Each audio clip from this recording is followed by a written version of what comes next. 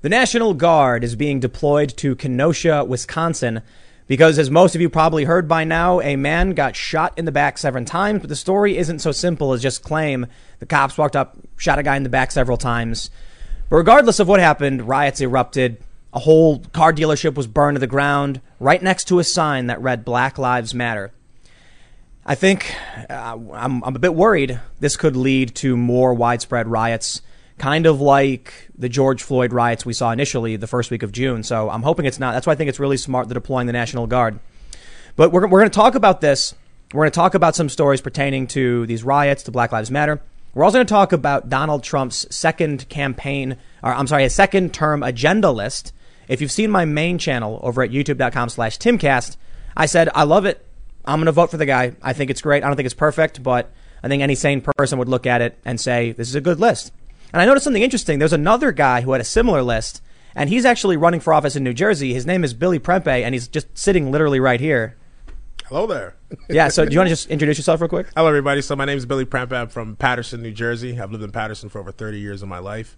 I'm a United States Air Force veteran, first-generation American. Parents, they migrated to this country from Ghana, West Africa. And, they came here to give me a better life, give me a better standard of living. They didn't really have much of a positive life back home in Ghana. And, when I came to this country, or when I was raised in this country, when my parents came here, they wanted to do something different.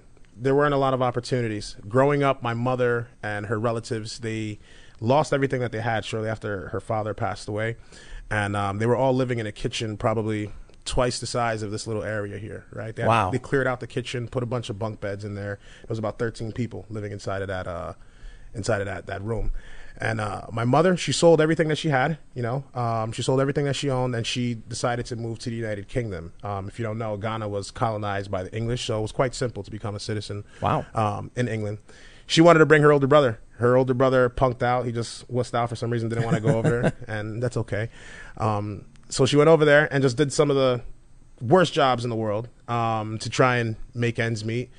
And eventually, she ended up meeting my father. They came to the United States, and I popped out. Yeah. Along with my older brother and little sister, and the rest is history, man. Wow, man. American dream? I would say so. Join the Air Force? Join the Air Force. That's awesome.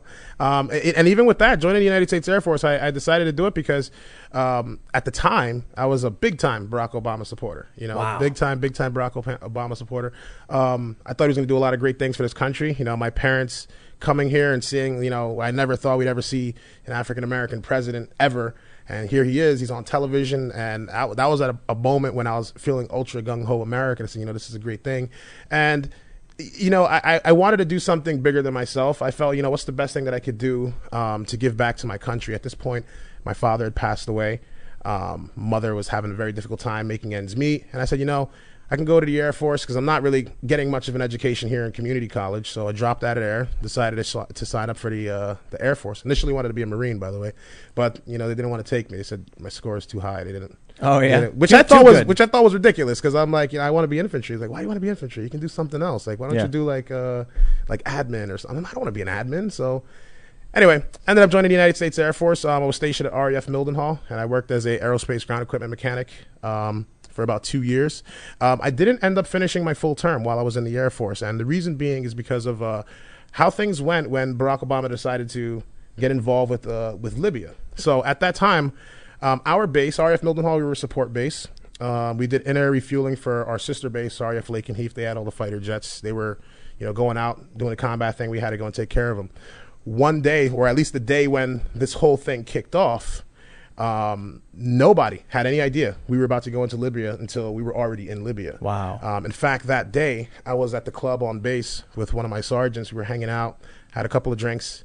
I go home, no big deal. Alarms start going off on the base. Jets start going crazy. They're flying off. And it was at that point that it became apparent that this isn't just a job, because it felt like a job the entire time. Right. You wear a suit, go to work, do your job, go back, hang out with your friends and rally all night, And at that point, it became apparent that, something serious is happening. And at that point, I thought that, it's probably the Russians or the Chinese or something. I'm like, who's going to steamroll England, for us to, what's England doing? It's not happening, And we ended up having to go to the squadron building. They come out, they tell us, hey, We're doing 24-hour shifts, 16-hour shifts, 7 days a week until mission accomplished. This is orders by the POTUS. Wow. We're instilling a humanitarian no-fly zone over Libya. That's how they try to sugarcoat it and make it sound not so bad. And me, like a moron, I actually got in trouble for this. Me, like a moron, decided to raise my drunken hand and say, I don't understand. Why are we going? Because listen, whenever a commander or an officer says something, or tells you something, not just you do it. It's like they say, "Oh, any questions?" It's a trick question. You don't answer the question, and like an idiot, I raise my hand. I'm like, "Well, why are we doing this? It doesn't make any sense. Libya is not a threat to the Constitution, the people, or anything like that. Why are we in England getting involved and putting American lives at risk?" And he kind of just cut me off and said, "Listen, either you do that, or you get an Article 15, and that's it." All right. What is Article 15? Article 15 is like one of the worst punishments you can get. You can lose rank, you can get arrested, all kinds of stuff can happen to you. It really depends on the severity of what happens. And from that point on, there were a lot of special forces planes that started coming to our base. At the time, the CV-22 Osprey was not many people knew about the plane. I don't know if you know what it looks like, but anyway. Is that the thing with the jets go up and down? Right. Yeah, I played Fallout, so they had those. Exactly, exactly. So that was the first time I saw one of those planes, and they weren't from our base. They were from somewhere else. These were all special forces planes, special forces units that were going to be using these planes. And the entire time, I just couldn't help but think to myself that, man, like, people are going to die tonight, and at this point, I was very politically involved, but I would say I was still in a daze or like in a haze as to like what's really, really going on in the world here. And when I saw this, I decided, if I go out and I give this generator to these guys and they go out and do what they have to do, people are going to die. People are going to get hurt. And I didn't really want any parts of that. I disobeyed those orders, ended up getting in trouble. Yeah, I got in trouble for that. But, looking back at it, I don't feel like I did the wrong thing. At the time, Barack Obama made this claim we're going to go into Libya and do this stuff, but he did it when Congress was when they couldn't come to a conclusion for the debt ceiling. They wanted to raise it in 2010. It was the shutdown or whatever. Correct. So it was shut down. People in the military didn't know if they were going to get paid and all kinds of stuff. And something in the back of my mind, and I'm glad, and I was right. In the back of my mind, I felt like this doesn't feel right. Even with Iraq, a lot of people didn't agree with Iraq, but at least George Bush got a declaration of war to go and do what he did. Right. The AUMF. Right. So I saw that, and I'm like, this isn't adding up to me. Now, they're on the base, they're telling us that, don't pay attention to any of the fake news. It's on the television. You can only really get CNN and AFN, the Armed Forces Network, on the base. And the only thing it was really saying was the humanitarian no-fly zone has been successful. It's like no real answers as to what happened. But when I went off base, I went to my girlfriend at the time's house, and I started looking at Al Jazeera, Press 24, and all these other news stations. The protests that were happening in Libya were saying the completely different thing than what they were saying in the United States. And the United States are saying, oh, we're doing this humanitarian thing, and they're supporting us because they want to help get rid of Gaddafi, when in reality, they're like, we don't need NATO interference. It's like we've got our own revolution going on. This is during the Arab Spring. We've got our own revolution going on. We don't want any American interference. Lo and behold, this happens. Benghazi happens shortly after that. Whoa. You start bombing lands. You start bombing farmlands and all kinds of stuff. It's doing things that, in my opinion, completely violated the Geneva Convention. So when I saw this, I was like, this is treason. We didn't get any authorization from Congress to do this, and now we're out here killing innocent people. Like, I signed up to defend my country, and I go out and wage these nonsensical wars. And you see what history has laid out. Shortly after that happened, all these terrorist cells, they came together, took over Tripoli.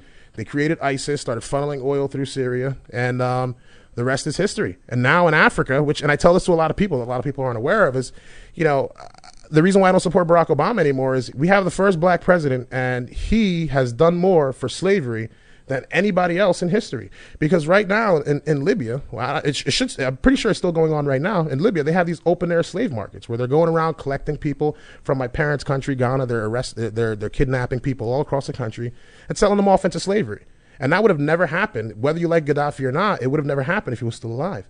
And when I saw those kinds of things, I kind of just wanted to get out. I wanted to go back home. And it was a different story when I came home as well. Because going to England, I got culture shock going over there. I saw how everything was very different. There's cameras all over the place. I'm pretty sure you've been to England before, right? Yeah, they got the crazy surveillance. Everywhere, right? Everywhere. Have you ever seen that meme where it's like George Orwell's old house? Yeah. There's a camera next to it? Yeah, that's crazy. Exactly what it is. Yeah. They had cameras all over the entire place. And I just was like, I understand why we shot these guys and started our own country, man. You know what I mean? Like, no offense to the English over there, all right? I've got English kids. But it's like, I saw this and I just was not vibing with the country. I just wanted to go back to America. And coming back to America, the country was totally different. Before I left, there was a lot of optimism. Everybody was happy. First black president, things are going good. You know, it's all great. But then Occupy Wall Street happened. Everybody's out here protesting. We didn't know what we were going to do with the bailouts. And everyone's for socialism. Everyone's for communism. Everybody's on this whole Marxist train right now, and it just blew my mind. It didn't make much sense to me, because the only thing that kept repeating in my mind is I had a 7th grade teacher in School 18 in Patterson. His name was Mr. Damicolo. Growing up, he grew up in fascist Italy during the times of World War II, and he would tell us these kinds of things about, like, you know, be very mindful and be very careful about these leaders that come in and promise all these kinds of things, and they start drifting the country into socialism. It always sounds like a good idea on paper, but in practice, it never ends well. I remember a lot of kids were just like, haha, that'll never happen in America. You know, nobody really believed that. And look where we are today. You promise free stuff to people, they're going to take it. Oh, yeah, of course. And look at where we are right now. I got sick and tired of seeing this kind of stuff. I really, really got sick and tired of seeing this. And I kind of just kept the back seat and kept a lot of my opinions to myself. At this time, I was very, very big into Ron Paul. Yeah, dude. Oh, man, massively big into bro. Ron Paul. And the funniest thing is, before I went into the Air Force, this was around late 2008, early 2009. My friend Dan Avery and Rich Eason, they sat me down in front of a Starbucks in Glen Rock, and we're talking about politics. I'm like, oh yeah, Barack Obama, and these guys are all Ron Paul dudes. And yeah. Like, do you know about the fractional reserve banking system? Do you know about Austrian economics? Yeah, you know the Fed rabbit hole. Right. And I'm like, what are you talking about? And it's like, do you know how money's created? You know, how's Obama going to pay for these kinds of things? And I had no idea. And then, you know, back then, it's like flip phones were still kind of the thing. Pulls out his flip phone, and not a flip phone, the chocolate, Verizon chocolate phone. Yeah, pulls it out. We go on YouTube and we start looking at Ron Paul videos, right? I'm like, I don't want to watch this old guy. This is just kind of, and this was like before old going Republican guy, dude. Yeah, you know what I mean? And at that point, I'm like, Republican. Now you're a Republican. All day, bro. You know, wait, real quick. We mentioned you're running in New Jersey's 9th district. I'm running in the 9th district as a Republican. Yeah. All right, continue. All right. This is a great intro, by the way. So, keep going. So, you know, we're watching this video about Ron Paul, and I'm like, I don't want to watch this. I don't care about this Obama, you know? And but I always kept it in the back of my mind what they were talking about. But around 2010, when I came back, I started working at JFK Airport, doing the same thing I was doing in the Air Force, but for JFK. And I couldn't even afford an apartment, right? I was making like $28, $29 an hour, really good money, but the tax was just ridiculous.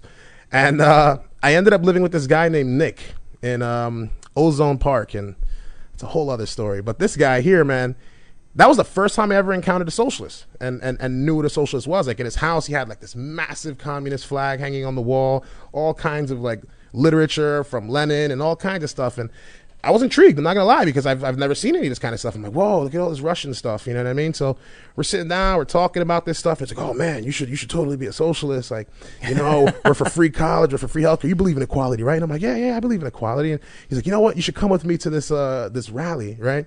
And it was in a church in Brooklyn, massive church. It was probably about like 200 people inside this church, and there's this guy. He's up there, and he's just like, you know, we're gonna fight for the rights. And, you know, we're going to get free college because college is too expensive, rent is expensive. And I'm like, yeah, these are all good ideas. But I remember asking the people next to me, I was like, this is cool, but like, how are we going to implement this? And he's like, what do you mean how are we going to implement this, man? We're going to tax the rich. And I'm like, tax them what? Like, how much? Like I don't understand. And where? Right. And it's for like, how long? He's like, they're the 1%. They have the money to pay for this. And I'm like, you do realize these people have like massive jets, right? Like, these guys have bank accounts. They can wire their money and disappear. Like, there's no way you're going to write any, unless you're going to write a law to mandate them from not leaving the country or moving their business. And I highly doubt you're going to be able to do that. But no one had a real answer. And it was at that point when I came back from that rally that I went home and I was like, let me look at Ron Paul. And see what Ron Paul's talking about. And like, listen, you know, for the people who don't know about Ron Paul or haven't actually heard from the guy, you see him talking. He's a very, you know, small guy, very kind of boring, which is why I believe he didn't win, and he should have won. Honestly, I think he would have been the greatest president ever. Because he would have done nothing. He would have pulled powers back. Yeah, Dr. No. Exactly. You know, he would have been like, I'm not listening to that. I'm not doing that. We gotta bring in the Federal Reserve. He's talking about the gold standard, and I'm like, no war. Yeah, and I'm like, and then I thought about it. I'm like, listen, at this point, I already figured out the whole OPEC system and the petrodollar and why we're going to war to get the oil to keep us going and all this stuff. And I'm like, oh man, this guy definitely knows what he's talking about. It's like bringing the gold back. If you really think about it, every single conflict we've got going on in the United States stems from this fractional reserve banking system. The only reason why we're doing corrupt stuff is to pay all these taxes, to pay off this Fed on the debt that will never pay off, you know? And it really changed my perspective on a lot of things. But obviously, I lost a lot of friends, and I was a very, very popular guy growing up. You know, a lot of my opinions towards Obama, I would be very outspoken about this guy. This guy's not for us. He's not for America. And yeah, I just kind of sat in the sidelines for a while. Did you vote for Trump the first time? 3,022%. I voted for Donald Trump. Oh, Right yeah. on. But you know something funny, though, that I will tell, and this surprises a lot of people. My entire life growing up, I hated Donald Trump. Really? I hated the guy. Because I mean, Patterson's, is that New York Metro, basically? Essentially, I mean, Patterson's about 35 minutes out from Right. New York City. But I hated Trump. My father, when he came to this country, man, like my father was so gung ho American. Like I understand my language, I just can't speak it. Right? He was so adamant, like, no, you have to speak American. You're American. We came here to be Americans. That's that, right? My father loved Donald Trump. He thought he was like, you know, to be an American and like, you know, build the tower and do this. And my father would start all these businesses and do these things to try and you know, benefit his life or whatever, right? And I was like, how do you like this guy? I'm like, he's just pompous. He's got his ego through the roof. He's like, Yeah. you know, he's dating this girl, then he's dating another woman, Cheating on his and he's, wife, you know what I mean? I'm like, all this these guy. kids. And he's like, nah, that's the American dream, that guy, you know? And I'm like, no. It wasn't until late 2015, a little bit before he announced that he was running for president, that they were doing this town hall thing. And I can't find the video anymore for the life of me. If you can, that'll be fantastic. But I believe it was MSNBC. It was like a little town hall thing. And they were asking him questions about just his stance on a lot of different things. And they asked him about the war in Iraq. And he was like, you know, the war in Iraq was a mistake. We should have never went into war with Iraq. If anybody really did their research, they'd find out it was the Saudis. Okay, it was the Saudis. Said it straight like that. And I was like, oh my God, he's talking about Saudi Arabia. Like I never, other than Ron Paul, I never saw another politician straight up call out Saudi Arabia for doing 9/11, because those hijackers were Saudi Arabian. They weren't Iraqi. They weren't a good amount of either. them, Right? And I guess there was some news. I don't know. You have to fact check this one, where they allowed the families to sue Saudi Arabia, or there was something going on with I heard that. about that. I'm not too clear on that as well too. Yeah. But the point that I'm making is like we know that about at least 11 of those hijackers were Saudi Arabian. So I was like, okay, that's interesting. He's actually bringing that up. And then I asked him, you know, what's one of the biggest economic problems that are facing the United States? And he said it's the fractional reserve banking system. It's the federal Trump reserve. said that? Yes. Wow. You cannot find this clip anymore. He said this. I was sitting down. I was watching it with my boy Gord. We're watching it in the room, and I'm like, yo, this guy's talking about the Federal Reserve. The only other person I heard talking about this was Ron Paul. So then I said, okay, there may be something to this Trump guy. You know? I know he's been talking about China forever. Yeah. Bringing it and trade Yeah. and bring everything back.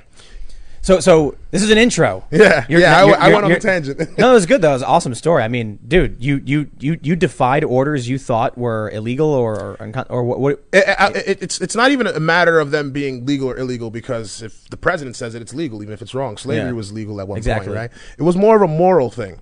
You know, I didn't feel that it made sense for us to go out and do these atrocities. On top of that, what made me more upset than the fact that we were doing this was the fact that on CNN and AFN, they're saying that, oh, the humanitarian no-fly zone was a success. And then you look at all the other news coverage, and in England, Right. you get access to all kinds of news. Fake news. They're talking about the complete opposite. The complete opposite of what's really going on. And I said, they're definitely lying to me. And I always kind of held this facade that it's like, you know, we're fighting for freedom, we're doing the right thing. And I was like, this ain't it. So now you are running in a D+16. That's like very Democrat Oh, yeah. district. The 9th district in North Jersey. Patterson, that city that's where the voter fraud is. That's the big story. That's where you're at. Yeah. So anyway, there's your intro. If you guys haven't already, smash the like button. We're going to be talking about a lot of this. I do want to jump over and talk about what's going on with the National Guard in Kenosha now that we've got everybody here. Okay, cool. And your opinions on all this stuff with the riots and everything like that. So for everybody that's just tuning in, you can subscribe. We do the show Monday through Friday live. Hit the like button, like I just said. And got a bunch of stories. But that's Billy Prempeh. I am the guy. Yeah. Man, I got to say, like, normally we just do a couple minutes for the intro, but your story, talking about the war, Libya, that's rad, bro. I'm impressed that you were willing to say no to something you thought was wrong. Believe me, I got in a lot of trouble for it. I know. And that's honorable, bro. Because I see these cops, you know, the governors say, I'm going to issue an edict in violation of the Constitution, and so many of these cops are just like, okay. You just go out and do it. Yep. Nah, I like the guys, the sheriffs and everything in Virginia who are like, we're not going to enforce these laws. I like the cops who say, if the Constitution says no, you don't do it. Right. Which brings me now to what's going on in Kenosha. So I'll just quickly go over this, the news here. Washington Post reports, after video shows Wisconsin police shooting a black man multiple times, National Guard called in to Kenosha. I'm sure most of you have heard the story already. It's about a man named Jacob Blake. He rounds the front of a silver SUV on Sunday with 2 Kenosha, Wisconsin police officers following close behind, their guns drawn. When Blake opens the door and steps inside, the officers suddenly fire into his back at least 7 times. He's currently in serious condition. The officers have been placed on administrative leave, and the city of Kenosha declared emergency curfews after protests rocked the city into early Monday morning. Another curfew was set for Monday night, while the governor announced he had called in the National Guard. So the video goes viral. I think calling in the National Guard was the right thing to do. I agree. Especially after the George Floyd riots got as crazy as they did. Yeah. But a lot of people right now, it's really coming down on partisan lines. Mm-hmm. On the left, they're like, how could the police shoot a guy 7 times in the back? On the right, they're saying he was clearly resisting officers' orders. He reached into a vehicle. The cops are justified. So I'll just jump to it. You're a Republican. You're in a very blue district. But you've also grown up, and you grew up in the 4th Ward, which is, I'll let you describe it because the 4th Ward is good fun. Bring your family and kids. No, it's a great place to be. I think, but no, 4th Ward is it's not. Put it like this: it's always been a pretty dangerous place. As a child growing up, even though it was dangerous, we didn't have the amount of shootings that we have today. Now it's like literally, if you have the Newsbreak app on your phone, literally every other day, sometimes every single day, someone's getting shot. So here's what I'm thinking. You know, I'm really curious as to your opinion on defunding the police. You know, specifically on what these cops did with this guy. So apparently there's a man of the same name who lived on that block because we don't know if exactly it's him. I'm assuming it is, but he had an open warrant for 3rd-degree felony sexual assault. Mm. There's also news circulating that at one point he was arrested for illegally having a concealed firearm or something to that effect. I'm wondering if the cops took that information when they were going in and said, hey, there's this guy, or whether they knew or they didn't. But I'm curious your thoughts on this situation and defunding the police, considering you live in an area which is 35 minutes outside of New York, you're running as a Republican, and you're in an area that's, I guess, not too great. Yeah. So what do you think, man? So to touch on the situation that happened in Minneapolis, when I saw the video at first, the first thing I said is, listen, we don't have all the facts, and even what you're telling me right now that this guy could have possibly, had warrants existing or whatever. I don't know that, so I'm not gonna completely double down and say that this guy was in the wrong or whatever. What I will say is this: the shooting 7 times is absolutely unnecessary. I think that was a little bit excessive. Now, another thing I will say though is, regardless of what stance you are, in a situation where anybody, not just a police officer, has a gun aimed at you, you don't turn your back on somebody with a gun aimed at you. And from the way that it looked in the video, he was trying to get in the car. Some people say he was getting in the car. Some people say he was reaching for something. The only thing that I'm focused on is when you got to the car, your hands they're not visible, right? You're opening into a vehicle that they don't know what's inside that vehicle. Right. Now, maybe these police officers weren't trained effectively. I don't know what the situation was, but you shot this guy up, right? Maybe he had a gun, maybe he didn't have a gun, right? We don't have the facts on that. The problem that I have, though, is when people emotionally jump to something and start burning down the city, like we have, right, like we've got going on right now. I firmly believe that the only way to fix this problem is to reform the police. Now, you see what happened in New York. They cut back, I believe it was $1.7 billion from the budget. Cut about $1.7 billion off of the budget. They closed off the crime task force in New York, and crime shot up almost 200+%. Now, a lot of people are leaving New York. People are even leaving and moving into my city of all. I don't know why, but you're moving into my city of all places, and they're bringing in a lot of that violence as well too. A lot of the people believe that we got to get rid of the police. In Patterson, for example, about 2 days ago, and like I told you, I got the video up on my website where I went up and I spoke with some of these Black Lives Matter protesters, kind of just pick their brain, see what's on their mind, because they painted this mural in the middle of the street. And when I started speaking with them, a lot of them had the mentality of, well, we need to defund the police and get rid of the police. And I say, okay, so I'm going to play devil's advocate here. If we defund the police, then what? What's the solution? Because New York isn't defunded. They just cut the budget, and you already see the ramifications of that. If you're talking about a complete, total defunding of these police, what's the solution? What do you replace it with, right? Are we going to rebuild a community task force? That's going to take some time, and we ain't got time. right? So the only solution that I see in place is there has to be a way to clean up the police from within, right? When George Floyd passed away, this was the time when I announced what I created. It's called the JARO Bill, stands for Justice, Accountability, and Reporting Officers Bill, right? And this is an idea that I had shortly after the time that Eric Gardner got killed, but I had no aspirations for running for Congress or anything at that point. I just figured now would be a great time to talk about it.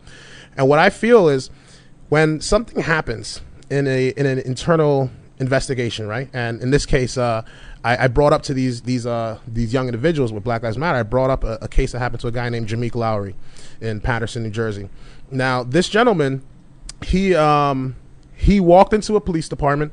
He was on a live stream. Some people say he was on drugs. Some people say he wasn't. That's besides the point. But he gets on the camera and he starts talking about how he's afraid someone's after him and they're going to kill him or whatever. Long story short, he leaves in an ambulance. The following day, his face is swollen shut and he's dead. There's still no proper answer as to what happened. The Paterson Police Department, they did an investigation to try and see what happened. Internal investigation said no wrongdoing. We did nothing wrong. We investigated ourselves and found we did nothing wrong. Exactly my point. Yeah. So you raise the biggest issue in this problem, right? Because when this happened, I told him, I said, I asked him, he's like, do you really believe that the Paterson administration or even the administration of the state of New Jersey cares about black lives? And he said, no, I don't believe they do. And I say, well, they didn't give us any justice or any solid answers for what happened to Jameek Lowry, yet they're allowing you to paint a massive Black Lives Matter logo in the middle of the street. Dude. This is a virtue signal. Yeah. This is not action. This is not progress. You know, it's a symbol in the sense that, like, hey, you know, they're listening to us, but they're listening to you to paint in the street. They're not answering the actual questions. Bread and circuses. That's exactly what it is. Throwing out bread, the crowd cheers. And that's it. They forget about it. Yeah. You know? So then I said, listen, what needs to be done to fix the situation is we have to find out, I mean, we need to create an organization that can police the police. Because if the police are policing us, who polices them, right? Who watches the watchmen? So the way that I feel that something like this would get resolved is there needs to be a new elected class. We have freeholders, well, it's something else now because Governor Murphy said it's whatever he's going to call it. You know, freeholder, mayor, councilman, all this stuff. There needs to be something else called, in this case, I'd call like the community justice officer, right? This is the person who, say a situation like Jameek Lowry happens, right? They go to this person, hey, listen, we need you to help us investigate the situation. We can't really count on the police to give us a thorough investigation. Now, there's two things that are wrong with that problem is what if that person gets corrupted by the local police departments, right? Okay, cool. So that brings two parts. Or what if the police aren't cooperating with this person, right? The next phase is the federal government, the Department of Justice, I believe, needs to create a national police department. Right? Interesting. Because we've already got the FBI. The FBI gets involved in some of these cases only when it's very high profile. You know, massive drug deals or the George Floyd situation where it's a nationwide kind of thing. That's the only time they get involved. So I believe that the Department of Justice needs to create this national police force. Their job solely is to investigate the police officers, right? Have the same ability to get into the information, check out the evidence, just like the FBI can, right? Now, they can also prosecute these police officers if they find something wrong. The reason why I believe this has to come from a federal level is because, one, they have no allegiance to the state police. They have no allegiance to the municipal police as well, too, right? Their job is solely to get to the bottom of the problem and prosecute. Now, with a situation like this, the next question someone asks is like, well, what if the FBI, what if the Department of Justice gets corrupted, right? Let's say there's a guy in New Jersey who's working there. I wouldn't want that. I would want an officer from Montana to go and investigate what's going on in New Jersey or something to that effect. Second phase of that is I also believe that police officers need to go through more routine training. They typically go through 6 months in police academy. Every now and then they brush up on their firearm skills, brush up on CPR, and that's about it.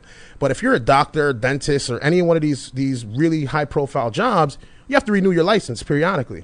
Being a police officer is a very complicated position, right? You gotta do all kinds of stuff, deal with mental health, deal with, de-escalation, all kinds of things like that. So I believe that at least once or twice a year, these police officers would have to go through this training all over again. And I believe there should be an incentive for it as well too, right? If you go to a class that teaches you how to disarm a gun or whatever the case may be, right? I believe that police officers should be compensated for that. They should be given preferential treatment for doing these kinds of things.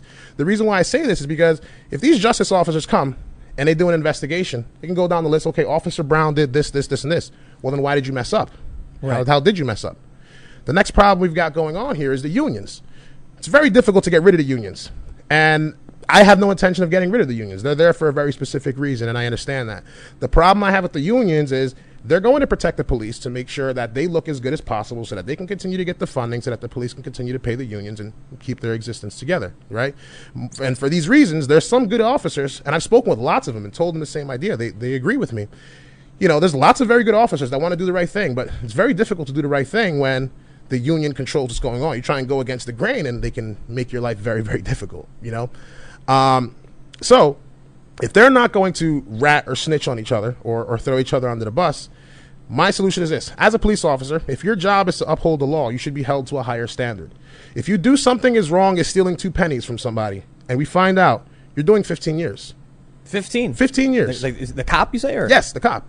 The reason why I say this is because how can you enforce the law and you're not willing to accept the full punishment for you violating the law you're supposed to uphold in the first place, right? But are you exaggerating the 15 years? Like you're just saying like you commit a crime, you do the time. Correct, essentially. And right. Now it's like now of course we have to work out the legalities here of whether this will make sense or not. But the point that I'm making is like if we find out that you've done something wrong, you have to face the penalties for it. Absolutely, you have to. You can't because like it's too often where a police officer does something ridiculous and they kind of just walk off with like a slap on the wrist, administrative leave, or whatever the case may be, and we shouldn't have situations like that. I got a guy off in I shouldn't say it that way. I got a guy found innocent. Get that one clipped, everybody. He was filming on the sidewalk. Cop came up and arrested him. Lied on the arrest report that the dude was obstructing a street. Right. And I had footage of it, so my footage got the guy proven not guilty. Put it that way, everybody. But the officer, nothing ever happened. You see? So this lady got to lie under oath to get someone arrested, and we had video evidence that she lied. Nothing happened. Of course. That's too much for me. Exactly. And it's like situations like that happen all the time, and that's just a small situation, right? So now, if something like that happens, now let's say they're investigating Officer Brown. The chief knows, the union knows, everybody knows that this guy messed up. Right? He didn't follow his training. He did whatever the case may be. You're trying to protect that guy. Now you're obstructing their investigation. You go down with him as well. It's tough, though. Like, you look at what happened in Kenosha, and when you look at it without any context, I can frame the story of Kenosha this one way. A guy was walking to his car after breaking up a fight. The police officers then decided to stop him because he was refusing their orders and fired 7 times in the back. It was excessive. Man, this is what the left is saying. He was just trying to break up a fight. He was doing the right thing. His kids were there. That's one way to frame it. I could frame it another way. A wanted rapist was trying to flee from the police and reached into his vehicle. It's a very different, very different way of looking at it. Right. Of course, the left, because it empowers their ideology and their narrative, will go with the, oh no, this poor man. And there are many conservatives who are saying, well, he reached in the van. It was justifiable. I think the truth is a little closer to the middle. Right. Look, the cops are, trying to stop you. He was trying to flee. But you look at this and you wonder about whether the cops here should face, some kind of penalty. If they entered this and they were told as they're driving in, we have a man who has an open warrant for felony sexual assault, possibly armed, past conviction for illegal concealed weapon, be advised. And then the cops pull up thinking like, this guy is not only a violent abuser of women, but he could have a gun, right, and he's ignoring us, and he reaches in the vehicle. Did those cops do anything wrong? If that's how they were, told to go in, it's when I see stories like this, and many other stories, it sounds like the real issue, like Breonna Taylor, for instance, the issue is the system. Right. The system has flaws. I agree, and we need to set it up in a way to maximize, like the protection of individuals, everybody, minimize the loss of life. I'm sure you read about the Breonna Taylor stuff. Yes. I was reading about it, and it's really difficult. They're saying arrest the officers, and I'm like, I don't like the idea of plainclothes no-knock raids, but right, it seems like that was the problem. I agree. They were told to go do this, and they were like, okay. And that's why I was like, dude, it was awesome that you were like, I'm not going to do something I think is wrong. These right, cops should be like, yeah, I'm not kicking someone's door in plain clothes, So, for example, a situation like that makes perfect sense. Let's say a police officer says, hey, I'm not going to do something I feel it's illegal or whatever, right? This police officer should have the ability to go and speak to these officers in the Department of Justice. Listen, they're trying to tell me to do something illegal. Regardless of what the union tries to say or do, it's like when the investigation really comes down to it and they can find out that these police officers were giving you an unlawful order, then you're clear. Because even what's going to happen here in Kenosha, they're going to do an investigation. Like you said, there's some people on the right that are like, well, you know, he reached into his car, et cetera, et cetera. People on the left say, hey, whatever, right? No matter what answer that the police department puts out, no one's going to care. You know, people are going to try and burn down the city and do whatever the hell they want, primarily because it's like, oh, well, the police killed him. They allowed it to happen, and now they're saying it's all good. They're going to burn the city down. Right. So this is the reason why I believe there needs to be a third party that's completely unbiased, that has nothing to do and has no allegiance and could care less whether you're in the right or wrong. They just need to get to the bottom of it. Right. I believe that's the only logical solution to this, because until we can come up with something, or if there ever will be, and I highly doubt there will be, a solution where it's a community-based police force, where it's just as organized as the police forces we have today, this is what we have. And with when we have a system like this in place, the police are left with three options. If there's a scumbag police officer on the force, you got three options. You either stop what you're doing and do the right thing, you quit, or eventually you get caught. And when you get caught, you're going to prison. Mm-hmm. Those are the only three options. This isn't going to hurt the unions at the end of the day. You want to protect your guys. I get that. It's in your best interest to have the best police officers on the force, period. Right? So if this is and I get you guys want to protect them, but the more you have better police officers on your force that are better trained, that are routinely getting trained, there's no excuses for them to go out there and do nonsense like this. Everything you're saying is the opposite of defund the police. Well, yeah, of course, because it's like defunding, it's not going to work. It's not going to work. More training. More resources. So of course it's gonna require, because I'm a big advocate of increasing the funding for police. People say, "Whoa, increase! Well, how do you expect them to get this training?" Trump's saying the same thing, right? How do you expect to hold them accountable?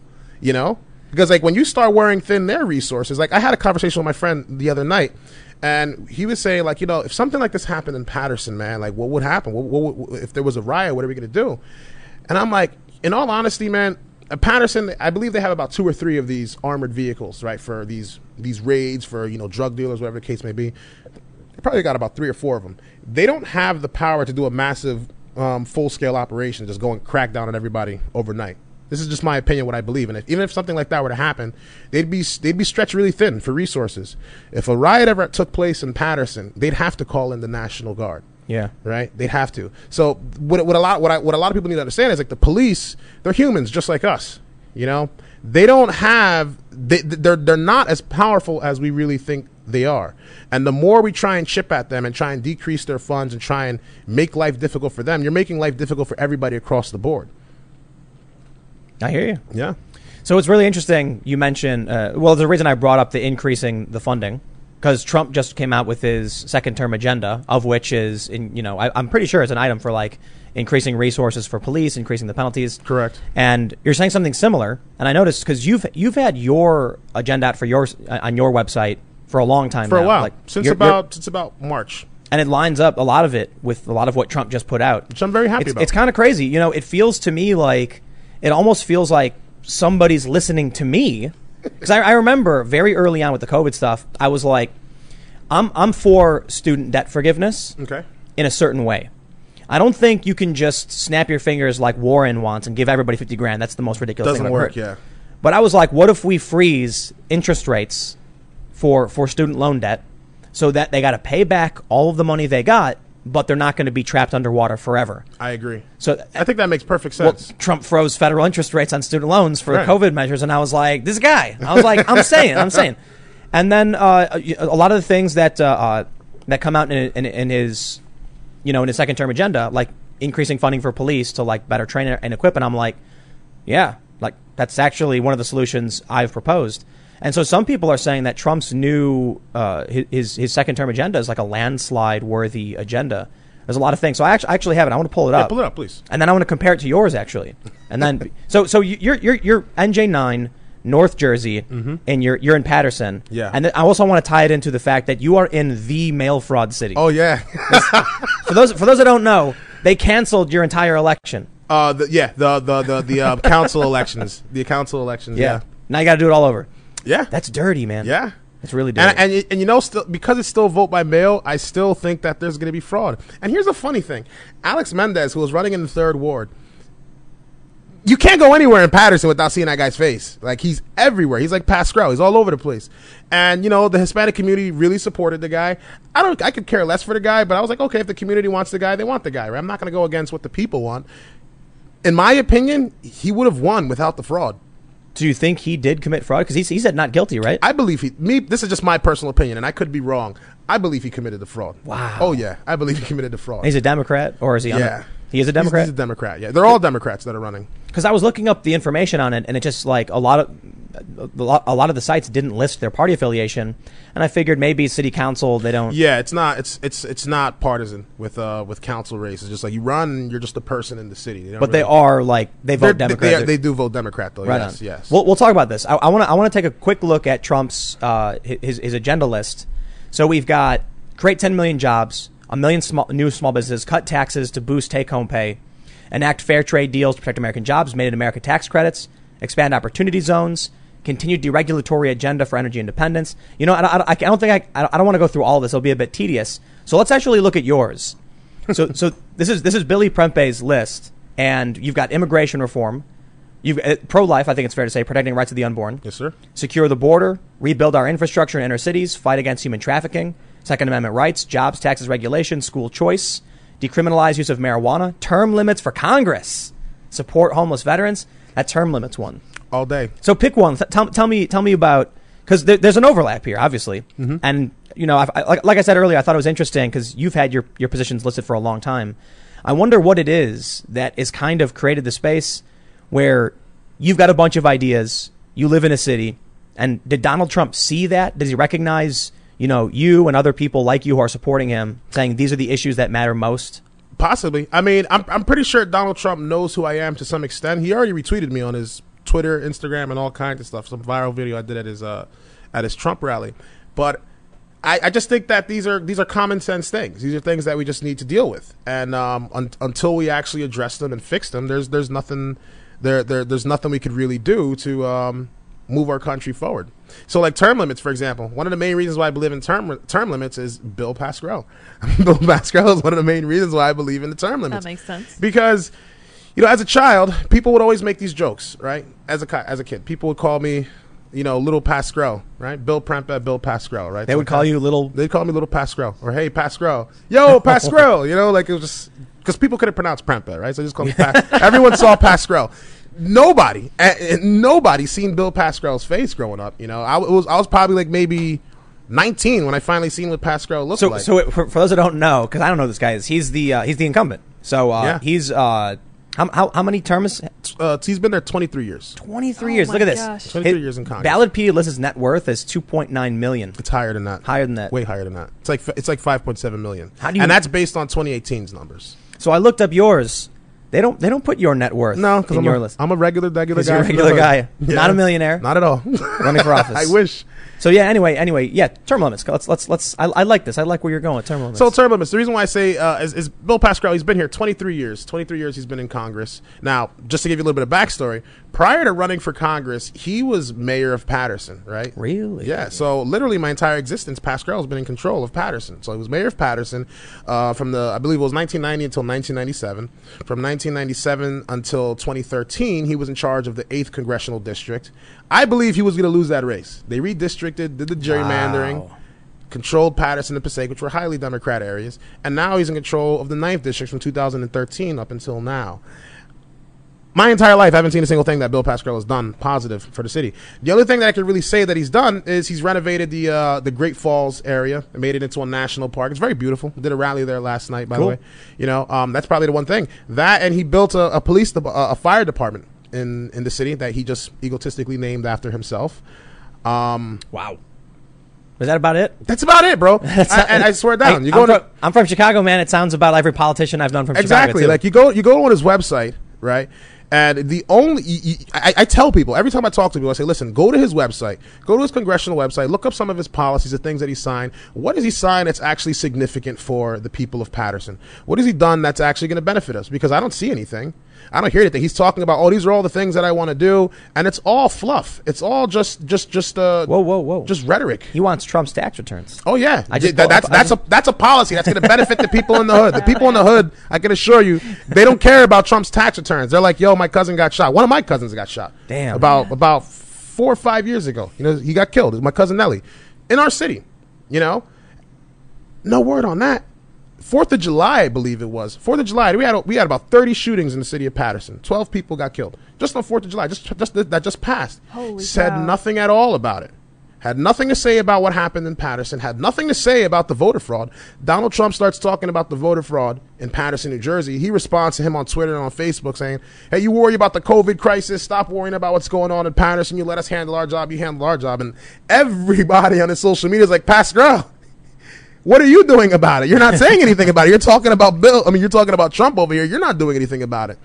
You know, he just sits there and he's been there 23 years, kind of just waffling and fluffing. The only time and I wouldn't even say you see him, the only time you hear about him is around election time. You'll see his stickers, his bumper stickers on literally everything. It's like Pascal mania, you know, signs all over the place, and that's it. Or he'll show up for a photo op at the Great Falls or shake the hand of some person, and then he just poofs like a ninja. That's politics, man.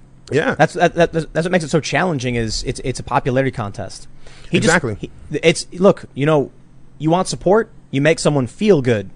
You can make them feel good in a bunch of different ways. You show up and shake their hand, with a smile on your face, hand them a $100 bill, they'll feel real good. Oh yeah. I'm not saying buy their votes. I'm saying there's a lot of ways to make someone smile and think, you know, positively about you, and then they vote for you, whether or not you're actually going to do anything to help them or not.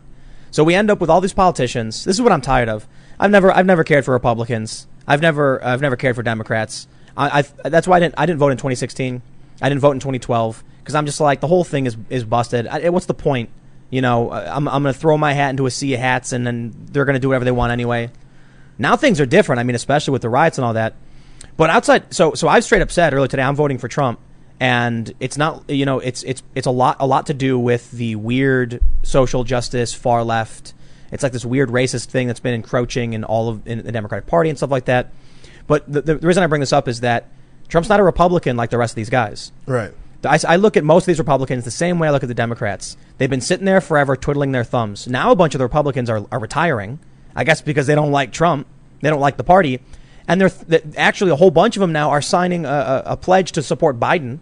And I'm like, oh, yeah, because they're all the establishment crony. It's all the establishment crony BS. So I love term limits. Some people have argued against it, saying, what about Ron Paul? You know, how many terms did he serve? He was like 11 or something, right? A lot. He served a lot of those. There are a handful of politicians who actually are good, and you'd lose them too. Right. My opinion, I don't know. If it gets rid of, you know, Schumer, Pelosi, McConnell, whatever, I don't care for the Republicans. Lindsey Graham can get out of there. That's the way I see it too. I mean, like in order for term limits to completely fully work as well too, it's also going to require a cultural shift. You know, a lot of people have like a set it and forget it kind of approach towards politics. We elected that guy and then forget about it. Hopefully something happens and fingers crossed, right? With term limits, you have to be a little bit more proactive, right? This guy's only got 8 years. Well, in my term limit plan is like no politician should be able to do more than 8 years throughout their lifetime. It doesn't have to be consecutive. Any office. So well, no. So I'm saying, like, if you're running for Congress, right? You can't do more than 8 years in your lifetime. And then you'll run for Senate. If you wanted to. Well, right, that's on you. You know what I mean? If you choose to do that. But it's not common that they do that. But if you're running for Congress, let's say you do two years now, you stop 8 years later, you do another 2 years, whatever. I think that's fine. But you can't do it consecutively. Because I believe that the longer that congressmen sit in position and they stick around in government, now they're hanging out with lobbyists, now they're hanging out with special interest groups, and now they're starting to fandangle and do all this stuff. They neglect their districts and they sit around and they act entitled, like Bill Pascrell. You go anywhere and you see this guy in the restaurants or in Patsy's and Patterson or any of these places, he sits down like he's a mafioso. You try and come up to him, you try and talk to him, he acts like he doesn't know anybody. He doesn't want to talk to you. Me, I've one phone number on my website. I'll talk to literally anybody who calls me on the phone. I get some wacky phone calls. One day, a funny story, just put it aside. One day, some guy calls me from Alabama, right? He's like, is this Billy Prambay? I'm like, yeah. I'm like, I like you, man. And I'm like, cool, who's this? And he was like, I was looking at, he didn't even answer my question. I like your policies. I like what you stand for. I didn't believe you when you say you're from Patterson and you stand for all these things. I support you, brother. I'm going to donate to your campaign. He sent me $500. I don't even know this guy. Wow. But, You know, I leave my phone number That's cool. up there. I'm open to anybody because I believe if you're running for Congress, you need to be accessible. Absolutely. You contact any of Bill Pascrell's 4 offices, or you send emails to the guy. You're going to get an automated response, or someone's going to pick up the phone and say, oh, we'll set up an appointment, we'll set up a meeting, and they'll kind of just duck and dodge and never actually get the question answered. Well, I'll tell you my opinion. Look, I pulled up his website, and I feel like, to be fair, he's got an extensive list of you know, Right, but issues. read them. They're pork. It's pork. It's pork. Read them. I'm interested in the equality. So just inequality. Why don't you give me your thoughts on it? Just, you know. All right, so justice and equality. All right, I ask a lot of people. I say, go to his website. There's a little advertisement. I guess it's not here anymore because I was really cracking on this guy. He had this video where he was talking. It was like a re-election video. It says, you know, Bill Pascrell, he's a fierce opponent of Donald Trump.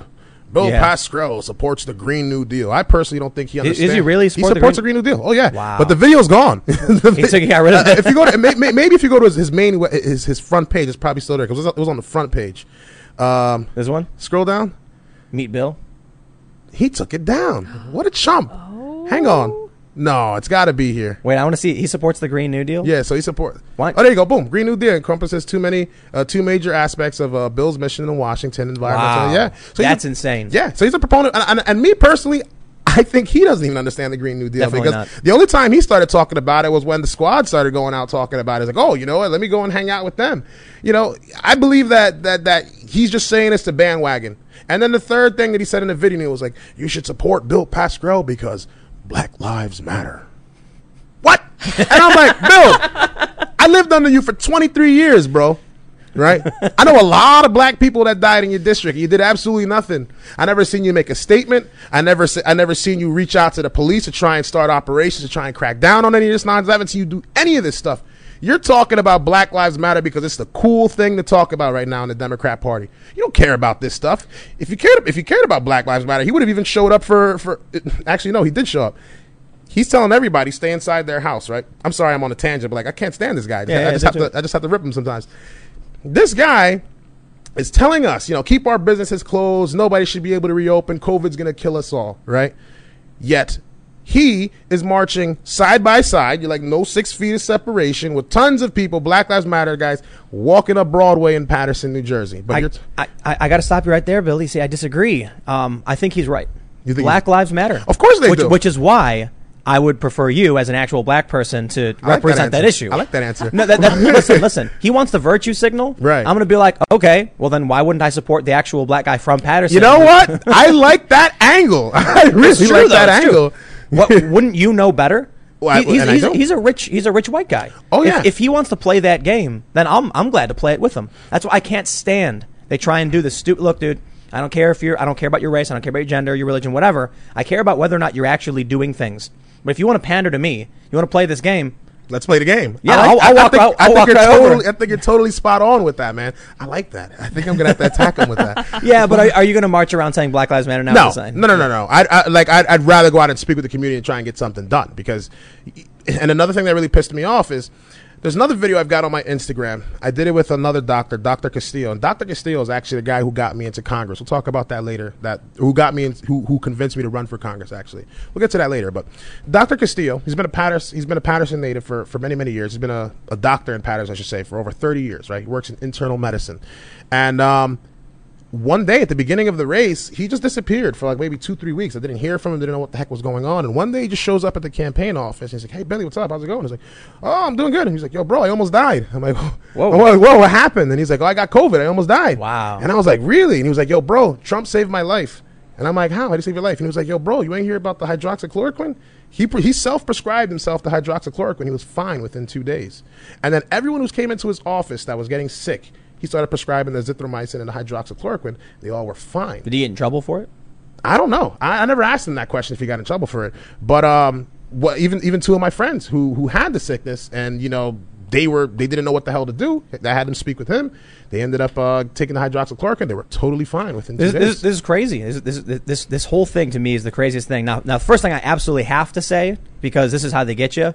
So there are studies suggesting it's not, for one thing, absolutely not a cure. Right. But that's fine. No one's saying it is. But that's how they're getting people. Right. Like so, remember that video that of the press conference where all those doctors came out? Dr. Emmanuel and them. in DC. Emmanuel, she said cure, Right. and that's how they nuked the video. Absolutely. So it's crazy to me. It's like, dude, it was a slip of the word. Okay, but it's not. Right. However, it does help, according to Harvey Risch, MD, PhD of Yale. Correct. It does help if prescribed early. Yep. Yeah. And so there's a bunch of studies that have come out saying there are studies saying it's ineffective. Mm-hmm. Some of these studies that actually came out and were big and got carried by the media got retracted. But this is one of the things where you got to be really careful. Right. That's how they try. They set up on social media and in the media this very circuitous path where you have to say very specific things, otherwise they'll just come and try and nuke your channel. Right. See, now, Bill Pascrell did something that really upset me because, I had friends that were sick, took hydroxychloroquine and were fine. Same with the doctor. The way I look at this whole COVID situation is, if you're listening to what a politician says in regards to sickness, you're looking in the wrong direction. All right. This is a doctor who's been doing this for well over 30 years. He's been doing this for over 30 years. He self-prescribed himself. Me and him, we made a video together basically going after Bill Pascrell because him and Senator Menendez, they wrote a letter to the FDA stating that, we should retract the fast tracking of the hydroxychloroquine because it's not proven. We should wait for a vaccine. And I'm like, well, we haven't even seen if the vaccine is proven. And even if the vaccine is proven, that's months and months away. So you're telling me people should die until then? We don't have a solution for that, right? And even though it's all anecdotal evidence at this point, it's showing some kind of promise. So what this really demonstrates to me is you, who are not a doctor, are telling people that they shouldn't try anything to make their lives better, but they should wait because you are the politician. Exactly. You're not. You don't do this. So here's the one thing I just say to everybody. Here's the answer to all these censorious people. Just do it. Talk to your own doctor. Don't take advice from me. Don't take advice from Billy. Correct. Talk to your doctor, not a politician. Exactly. Not a politician. Talk to your doctor. And I'll say this: it's true for Trump too. Yeah. If Trump says it, okay, ask your doctor. If Menendez says no, well, ask your doctor. And the big problem I have right now is what you just explained, where it's like Trump comes out and says this is great, then you get these doctors that come out and say it's great, and they say no, shut it down. But then you get these politicians coming out and saying the vaccine. That'll be great. It's like, well, we don't know that either. Right. You're not a doctor. So why am I going to listen to a politician? I don't care if it's Menendez or Trump. I get it. I hear the debate. I'm going to go talk to a doctor. Exactly. I'm going to go talk to my doctor who knows what's best for me. See, what scares me about that is if they're saying hydroxychloroquine is bad and they're putting all their faith in a vaccine, it's like, what special interest do they have on the back end here? Because I'm like, what makes you so certain that the vaccine is absolutely going to cure it and we should wait for that?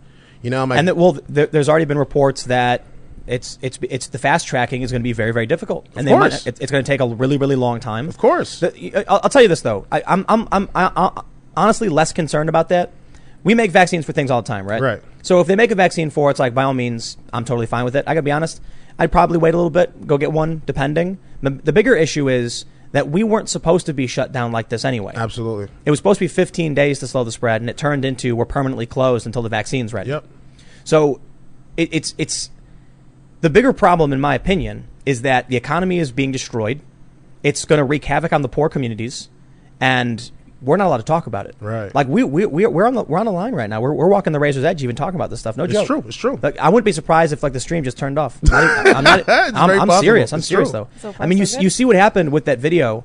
Breitbart just filmed a bunch of people talking about their opinions, and they referenced specifically Harvey Risch, MD, PhD from Yale, and they got nuked. That's crazy. They don't even want to hear the facts, and that's what really scares me because, like, for the people that are watching, I tell them this, like, if there's more than one place to get your information, right, and the internet is telling you, in fact, perfect example, saw a Kamala Harris meme not too long ago, right, and we were saying like, what was it? It was like, the Democrat Party wants you to vote for a half Indian, Jamaican, woman whose grandfather was a former slave owner or whatever, right? Yeah. It was something like that, right? Which is from what I read so far true.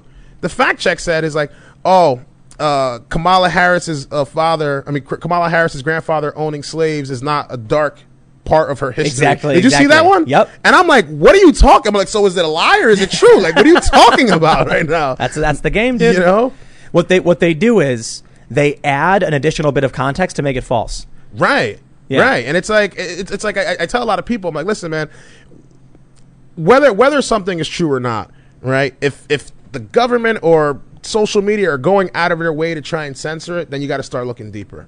You know, Yeah. because if somebody has to tell you, like, oh, no, that's not true. In fact, don't even do your research. We did the fact checking. Just trust us. Like when Cuomo came out and was like, oh, don't read the WikiLeaks emails. We read it. If you read it, it's illegal. No. Exactly. I'm like, now I want to read it. Now I want to find out. This is the problem. They complain a lot about the media is just so awful, dude. I seriously rag on the media probably like 5,000 times a day because it's all lies. Obviously, not all of it, but too much of it. Too much of it is fake news. You see the thing where Trump tweeted about the DNC removing Under God? Yeah. So what did Trump say? Trump said the Democrats removed Under God from the pledge. I couldn't believe it when I saw it, something like that. Every fact check comes out saying mostly false, mostly false. And then it says what's true.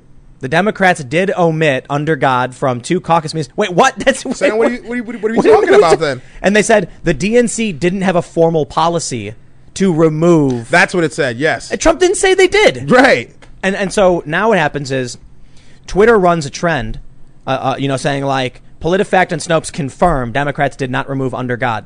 And I'm like, they literally, I watched the video. Right. I'm like, you this can is watch happening in front of my video face of it. right now. That's crazy, man. You know, are you familiar with the Gell-Mann amnesia effect? Gell-Mann? No, I'm not. So it's the name is actually fake.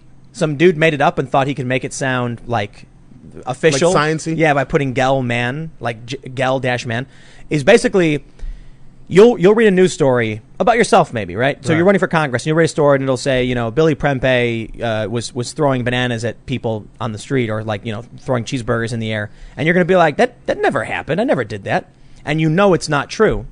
And then you turn the page, and it's a story saying, Bill Prisco or whatever his name is, was, juggling billiard balls, and you go, wow, I can't believe he was doing that. And so the function of it is when you read a story in which you're the expert, you're like, oh, I know that's not real. Right. But then you assume the next story is real. Ah, I see what you're saying. So Okay. so we see Donald Trump says something, and it says that, Donald Trump comes out, says Under God was removed. We know that's not true because we saw the video, but then the next day we read, another story from PolitiFact and we assume it's true. Yeah. So fake news. Fake news 101, ladies and gentlemen. Fake news 101. Yep. But it's everything. It's everything that you end up seeing. And then you had a video on Instagram that you want to get into the Instagram the Which Instagram one? the Vice one. Oh, yeah. So you guys can go check that out if you ever want to. Some guy named Bill on Instagram. But in the video, Vice News gives me a call, and they want to do a story on QAnon because I was at a Reopen New Jersey rally about 2 or 3 months ago. I gave a little speech on stage, whatever, and I took a picture with some people who were there. They were very big supporters. They had a Q flag that they put up. I said, oh, yeah, Q. And I posed in the picture, right? I take the picture because I'm like, look, we're all on the same page. We all support the president. This is all what it is. I didn't think anything of the Q flag when I put it up. So till this day, I'm getting emails like, hey, you want to tell us a little bit about your support for QAnon? We're doing this story about QAnon. We want to write about it. So I'm getting into this thing now where whenever the media contacts me, I'm recording what they're saying just to kind of make them look stupid because they don't know what they're talking about. So when you see the video on Instagram, Vice calls me. They don't know anything about me. They don't know anything about my campaign or my candidacy other than the fact that, oh, we know you won the Republican primary, but we know you also support Q. And I'm like, well, where do you see that I support Q? When did I ever say that I support Q or anything like that? And I kind of start questioning this lady to get to the bottom of what she's talking about. And she couldn't even answer the question. She didn't know what the hell she was talking about. We saw a photo on Facebook. Oh, so that's support. But what I loved about this was that you just basically asked, do you know anything about my campaign? Right. And the answer was no. Right. They don't know what your policies are. Nope. They don't know. They probably. I'll tell you this. Having worked for many of these companies, I'm willing to bet that somebody walked up to her and said, "Here's a list of conspiracy theorists. Call them and get a comment." Yeah. And so there was a point in this video. It's like 10 minutes long where you're grilling this reporter from Vice. Full disclosure, I used to work for Vice. I actually was a founding member of Vice News. When it was good. And Vice News. It was Vice News that called you, right? Vice News. They said they were doing something on Vice News tonight on HBO or something like that. Yeah. So I love this video because you're like, tell me any one of my policies, basically. She can't do it. And that says so much. Yeah. Like you pointed out specifically, this is what the news does. Instead of trying to figure out what you're doing to better your community, which includes police reform, which includes, immigration, you got to term limits and all that stuff, They just want the juicy BS. That's it. Anything to make a sensational headline. You know, anything that's going to get people to click the article. Oh, look, Republican, he's crazy. He supports nut job stuff. Let's write about it. Let's click that. You know, and I think that's a shame because they're overlooking a lot of the things that I actually want to do in my district. A lot of the things that I want to change, and not just New Jersey as a whole, but across the country. I'm pretty sure a lot of people can benefit from the things that I want to do, and they don't even want to talk about that. Even there's another video I haven't uploaded it yet, and this was before the Vice call. This was with Washington Post, Jeff Bezos's organization. Yeah. Same thing. It's not as funny as the Vice one though, because the Vice one I was like, okay, I'm gonna have fun with them this time, because the first time they called me and I was like, the audacity. Like, you would ask me such a stupid question. Like, I didn't say that to them, and I'm just like, I kind of grilled them in that way. The second time when Vice called me, I said, okay, let me have fun with them. This is going to be hilarious. I want to see if they even know. I was like, let me be a little bit more tactical.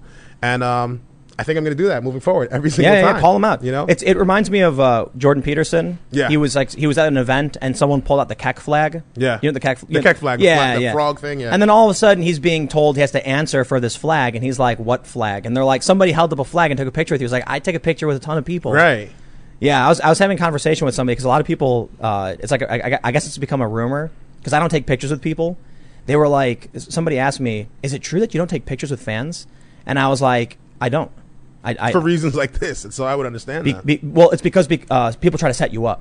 People who are not your fans. Do like gotcha moments? I was in Washington, and there was a guy sitting down, and he had a little mustache or whatever, and there was a riot going on or whatever, and I was talking to some leftist guy about something when this guy walks over and he goes, "Hey, you're Tim Pool, right?" And I was like, "Yeah." And he goes, "Hey, I'm a big fan." I was like, "Hey, appreciate it." Shook his hand, and then he says he's a Nazi. And I'm sitting there surrounded by Antifa and this guy, and I'm like, dude, are you kidding me? Don't come up to me and bring that stuff to me. I was like, I'm not cool with what you're doing, with what you believe. And he was like, that's fine. And I was like, dude, so I'm surprised. I would have kicked him in the mouth. That's what I'm saying. I'm a politician now. I can't do that. Right. So when Jordan Peterson walks up and someone's like, "Can I get a picture with you?" and they pull out the flag, that was innocent. Right. That was someone, like in your instance, some guy was like, "Hey, let's get a photo, Billy," and they pull out a big Q flag. Now you got all these journalists that don't know anything about you. They see one photo on Facebook, and that's everything. That's all they want to know about. They want to get clicks, and they want a boogeyman. Right. And because Antifa has been going nuts for months, Q is their boogeyman. Exactly, and it's even when they say that, it's like, listen, from what I've seen and from what I've researched, there's definitely something going on. There's definitely a human trafficking, pedophilia type problem going on here, right? To the extent of what's going on with the whole Q thing, that I don't know about. I can't really attest to that. But there's definitely a lot of murky stuff going on with Jeffrey Epstein. There's definitely a lot of murky stuff going on with a lot of these high profile people, Prince Andrew and whatnot, who've gone to this island. And this is the crazy thing, because you've got them trying to conflate what's going on with Epstein, which is like, don't we literally have this lady in jail right now? They're like shuffling her around, worried about her, and she's being charged with like trafficking and other things. Like, so yeah, and there's a picture of Bill Clinton in a blue dress. It's a lot. That's what I'm saying. I'm like, listen, regardless of what you believe, whether you support the Q thing or not, there's definitely something going down here that just doesn't add up. And to put it simply, they're literally prosecuting somebody over it. Right. A guy, it's funny. Trump said, "I wish her well," and then the left goes insane. He supports Maxwell. They took a picture back in like '99. But then when he gets asked by that dude from HBO, he's like, "Her boyfriend died. He's in jail and he's dead. We don't know how it happened." So I do wish her well, and that's what I thought was going to happen when he said it. I thought it was kind of weird when Trump said, "I wish her well." I think he did it to just like troll, man. I think he didn't realize, but I think what he was saying was, I hope she doesn't die. Essentially. Like, I hope, because we're going to prosecute her, we need her to talk. Right. And I think they tried turning it into he supports her or whatever. I don't know anything about it, frankly. I wish her well. But yeah, so anyway, this is what happens with the media, and it's one of the reasons why I've been to a ton of events, and I'm like, I don't like doing events. They've threatened to burn down events. I put on an event last year. The Antifa threatened to burn it down. Where? Just out here. We're in South Jersey. Really? Yep. Wow. They came from Central Jersey down here, and then told the press they wouldn't let me come to their neighborhood. And I'm like, this is my neighborhood. It's my neighborhood. What are you talking about? I booked it a few miles from my house. Right. You came down here from up north. They think they think they own it. Think that they can use violence. You're familiar with Daryl Davis? Daryl Davis? Yeah. No, I have not met Daryl Davis. He's the famous black blues musician who met a bunch of Klansmen and de-radicalized them. Oh, yes. He was our headline speaker. Really? They tried to shut the event down. Why? Because they're just douchebags? Like, because it's Antifa, man. That's what they do. So Daryl Davis tried talking to him because that's his thing. Right. He goes to the Klan. He's like, hey, I'm going to talk to a guy in the Klan. And then he ends up de-radicalizing 200 of these guys. He walked across the street to Antifa, and they called him a white supremacist. Madness. Yeah, dude. Madness. It's a crazy political world right now. But I think one of the big things that's fueling it absolutely is it's all fake news. Mm-hmm. That's why we watch people like you. Well, I guess I'm just a dude. Look, I jokingly say I just complain on the internet. Like, but the thing is, and one of the, and it's the same thing I told you on Twitter. It's like one of the main reasons why I follow and why I really, really, really like your show, and you're one of the few people that I actually watch on social media, is because despite you having you traditionally have a lot of liberal views, but you call out the nonsense on that side too. The same way you'll call out the nonsense on the other side. It's like, well, this is what news is supposed to be. A lot of people give their opinions today. Like on CNN, it's like Don Lemon for 40 minutes talking about why Trump is, Satan himself. And you're just calling it the way it is. The people on the internet that are doing the researches and looking into information and actually asking questions, getting people to be rational and think for themselves, I think that's the direction that the media is going to go into. And unless the mainstream media starts to change their formula, they're going to go the way to Dodo. I kind of realized something. I think Trump is the internet's politician, and Biden is the traditional establishment politician. I think that's actually a good point. Because I noticed something. Trump did the biggest ad buy.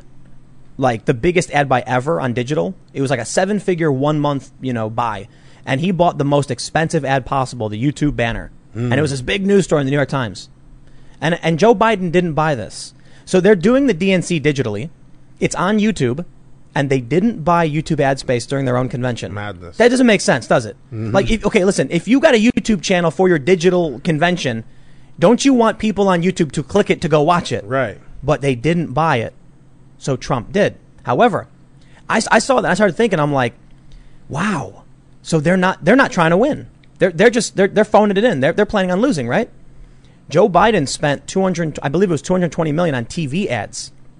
And that's when I realized what it is. Nobody's watching TV like that anymore. But you look, there are a lot of people who do watch TV. And if you get your news, if you're like one of these regular normie types who aren't paying attention, you get your news from memes and from your friends, word of mouth. Right. Which trickles down from CNN, MSNBC, and to an extent Fox News, but not so much. If you're watching a show like this, you're going online and seeking out. Right. But there's an easier way to put it. Like if you go to youtube.com and you're searching for like immigration, you're not going to get only right wing or only left wing. It could be both. Right. When Donald Trump says something like, we're going to build a wall. You search for build a wall, you might find anti-wall and pro-wall. Because the algorithm on YouTube only knows wall. Right. Unless you say, like, the wall is bad. Then you only get that stuff. But on TV, if you turn on MSNBC, you're only getting orange man bad. That's it. So these people who are watching TV are in that world. And I think what, I'm not saying I know this is a fact or anything. It's just an idea I have. But when I was reading this about the ad buys, and then I was reading about the Beltway bubble. Beltway bubble. Yeah, so the DC journalists only follow each other. Okay. So when one journalist writes, Donald Trump is losing, their buddy sees it and then writes Donald Trump is losing. And then you get New York Times, Wall Street, not Wall Street Journal, but like New York Times, Washington Post, Vox, BuzzFeed. Trump is losing. Why? Because they're all following each other. They're not hearing what you're saying. They're not hearing what I'm saying. It's like an echo chamber. Exactly. And that's probably why they didn't see Trump coming in 2016. So now you take that combined with the fact that, Biden's buying TV and Trump's buying digital. And I think Trump is the candidate for the internet age. And it makes sense. Trump himself posted a Pepe meme. He posts memes all the time. He gets it, man. Yeah. And then you look at what the Democrats are doing and it's like phoned in. Super cringe, man. Super cringe. I don't know, man. Like, did you see and I thought this was fake, man, but did you see the performance? I can't remember the guy's name, man. But the guy... Huh? What's his name? Billy Porter. The guy with the dress? Yep. Oh, my days, bro. Oh, dude. I thought that was a meme. I was like, did too. Listen, man, I'm at my cousin's house and his girlfriend's like, did you see this madness? And I'm like, what? And I'm like, there's no way that's for real. That looks like an Adult Swim sketch or something like that, Yeah. man. And I'm like, this was on the DNC at the It was like their closing major performance. It's like if I'm a Democrat and I'm watching that, I would start questioning, like, what the hell am I supporting? Did you see that meme? Which one? It's like it's a picture of it, and actually, let me see if I can pull it up. The one on your Instagram. Yeah, let me pull up my own Instagram because it's the last thing I posted, and you're gonna love it. So it's loading, and there we go. All right, check it out. Oh my God! Read it. We're going to lose. All right. So for those that are listening, it's that guy Billy Porter. He's fist pumping and yelling, and the comment on YouTube says, "We're going to lose, aren't we?" Oh my God! It's so perfect. I couldn't believe. I was like, this is beyond cringe. And the thing that blew my mind was, I was like, listen, you guys got money, DNC, okay? This looks like someone made this in their garage, man.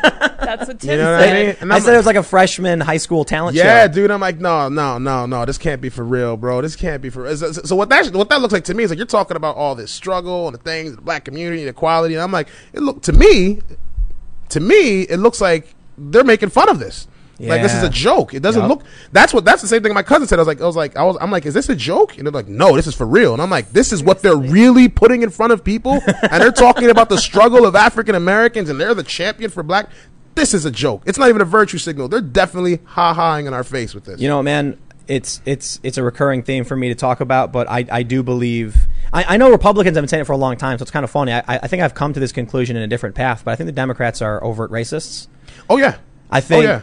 And I wouldn't be surprised if the whole thing was to just mock and belittle it and like laugh in your face. And it probably was because throughout this entire race, with me saying that, hey, I'm a Republican, I'm running as a Republican, black people don't give me a hard time. Hispanic people don't give me a hard time. The people that give me the hardest time are the white liberals. Yep. The guys with the nose piercing and the blue hair to the side. How can you support these people? You don't like black people? You hate your own kind? How could you support the Republicans? You know what I mean? And it's like these are the people that are constantly coming after me. It's not the people in my own community. They're either faced with one or two things. I don't like the Republican Party. I don't like what they stand for. I like you, and I respect you. Or why are you Republican in the first place? Now I'm curious. Yep. One of those two things. It's only these super off the wall liberals that give me a hard time. This is what I think is really, really fascinating about candidates like you, candidates like Kimberly Klacik. And in a sense, this kind of what I don't know. I guess there's like a new Republican, and it's sort of emerging under Trump. You've got people like me, for instance. I've been independent, left leaning. I was Democrat. I voted for Obama the first time. I've always felt like when I was growing up, Republicans were bad. You know what I mean? Now the Republicans are very different.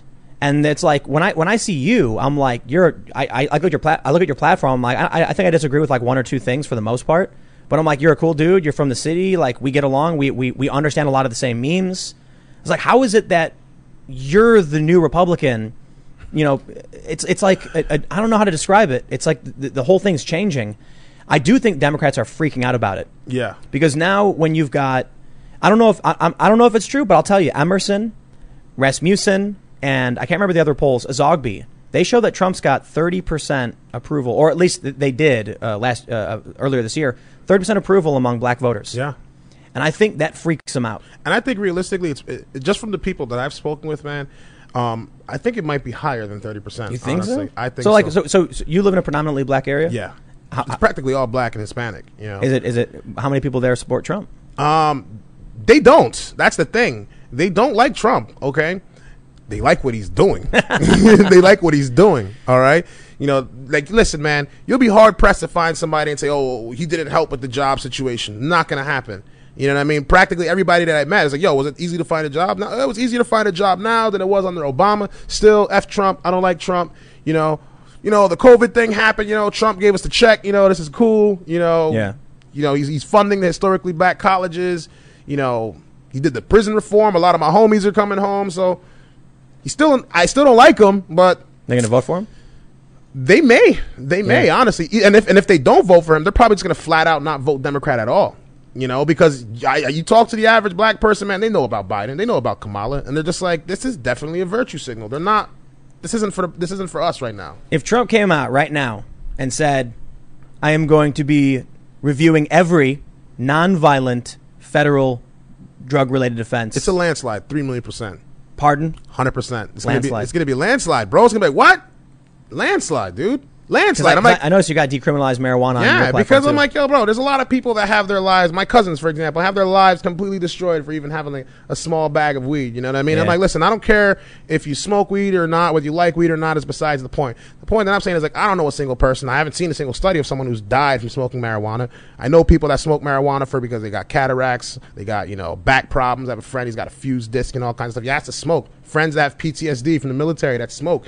And it helps them. I've seen them all strung out on Percocets and Xanax and all kinds of stuff, and they're fun people to be around when they smoke weed. They're not losing their mind and tweaking out. So I'm saying, why should someone have their entire lives destroyed because of that? I don't know if these are your fans calling, but people from all across the country keep calling my phone. Oh, you told them your phone number was on That's true. That's true. That's probably it. Yeah. But I started. Tell them to text you. Yeah, text me if you guys want to talk. I'll respond. He's a little busy right now. Yeah, I'll respond to your text messages if that's the case. But I don't see them. I don't see them saying no to something like that. I was like, because for example, Governor Murphy, when he ran, one of the big things he ran on was like, oh, we're going to legalize marijuana. Bro, I knew so many gangsters, bro, that were like that don't care about politics at all, but they're like, yo, we voting for Murphy. You know what I mean? Murphy's about to legalize it. And I'm like, yo, bro, but he's not the guy. And I'm like, no, he's the guy. It's still he wasn't the guy. He's definitely not the guy. He's definitely not the guy. Dude, Murphy's awful. Yeah, I'm man. leaving. I'm leaving. Yeah, you leaving New Jersey? Yeah, I was thinking about this when I saw your page. You're saying make New Jersey great again, and it made me feel kind of bad. Because I'm out. I'm getting out of here, dude. I've been here for about 6 years. No, about 5 years now. Been in New Jersey for 5 years. And I've been slowly building up my business. It's doing better than ever. And I'm sitting here with like the lockdowns here. The Atlas Gym guys just down the street. Right. I know him. Nah. I don't want to have anything to do with this guy and his edict. And you got cops that are enforcing the stuff he's asking for. So it's not just that. South Jersey's a peninsula. We got crazy riots and everything. I don't want to be on a peninsula when it's, you know what I mean? So it's partly that too. So I'm going to go inland. I'm going to go to the middle of nowhere. But like North Dakota or something? No, not that far. I'll still be on the East Coast, but I'm just going to move inland, about an hour or two or whatever. Gotcha. Yeah, but then I see your thing. You're like, make New Jersey great again, and I'm like, you're sticking around.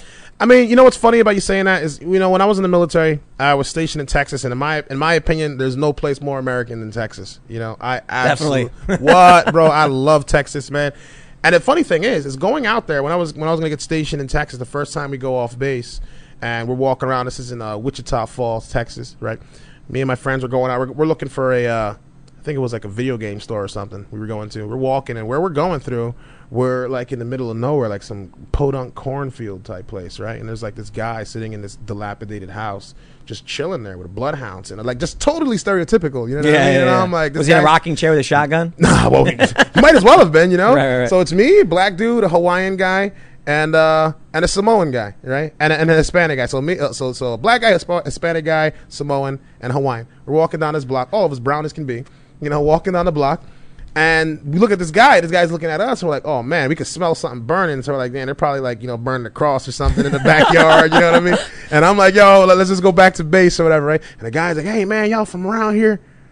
I don't say anything, but the smallest guy with us, the Samoan guy, is like, yeah, we're looking for this store or whatever. He's like, hey, why don't y'all come out back? We're cooking a pig back here. And we're like, no, we're good. He's like, oh, y'all look hot. Y'all should get some lemonade. And we're like, no, we're good. But then my friend's like, oh, no, let's go. So he starts walking, and I'm like, oh, my God. And I'm like, never leave an airman behind, right? So I follow right behind them. We go back there. Some of the sweetest people in the world I've ever met. Yeah. These guys, man. I'm thinking in my and I was afraid to come to Texas at first. I'm like, man, they got a bunch of cowboy hats, shotgun toting, redneck racist kind of people, and no, not at all. Some of the nicest people in the world. We had a great time, had a couple of drinks, and all that. I experienced more racism here than I did in New Jersey than in Texas. You know what I think it feels like? It's like the pendulum swung. And so where you used to have the racists in the South and everything, it's swung now to where they'll treat you like a regular person. But now on the left, they've gone so far in the other direction. You've got white progressives that scream in the face of minorities' racial slurs. Right. Like and they'll think they're doing virtue right now. Like that. You see that video of that white woman? She's holding up the sign screaming at the black female cop. Like screaming. Like I haven't seen that. It's hilarious because she's holding up a sign while she's screaming at a black woman. And it's like, dude. But the sign on the back is fragile, and I'm like, that is the perfect image of white fragility, this lady. But this guy's filming, and he goes, "Don't you think it's inappropriate for you as a white woman to be screaming at a black lady about racism?" Right. And she's like, "No, because I'm the only one who can do it, because I have to do it, and she's part of the system." They're nuts. That's crazy. That's the craziest thing to me. It feels weird that, like, I was kind of like what I was trying to get at before about you being a Republican is that Kanye West was talking about this. They told him, you better be a Democrat, you better support Democrats, otherwise I'll destroy your career. Right. Like, they have a stranglehold on minority communities. Right. Me coming from the South Side, there's every reason that everyone in my area, everyone I know, should be a Democrat. Just absolutely opposed to Republicans, not our team. And now I'm talking to people from my neighborhood, and they're all wearing MAGA hats? No, secretly voting for Trump. Right. That's what it's like in Patterson, too, I would say. So I did on my main channel today. I said Trump second term agenda list. That's it, enough for me. Like, I'm going to vote for the guy. And there's like congressional term limits and ending the wars. I was like, I'll take it, man. Yeah. At this point, it's a combination of Trump has improved enough for me.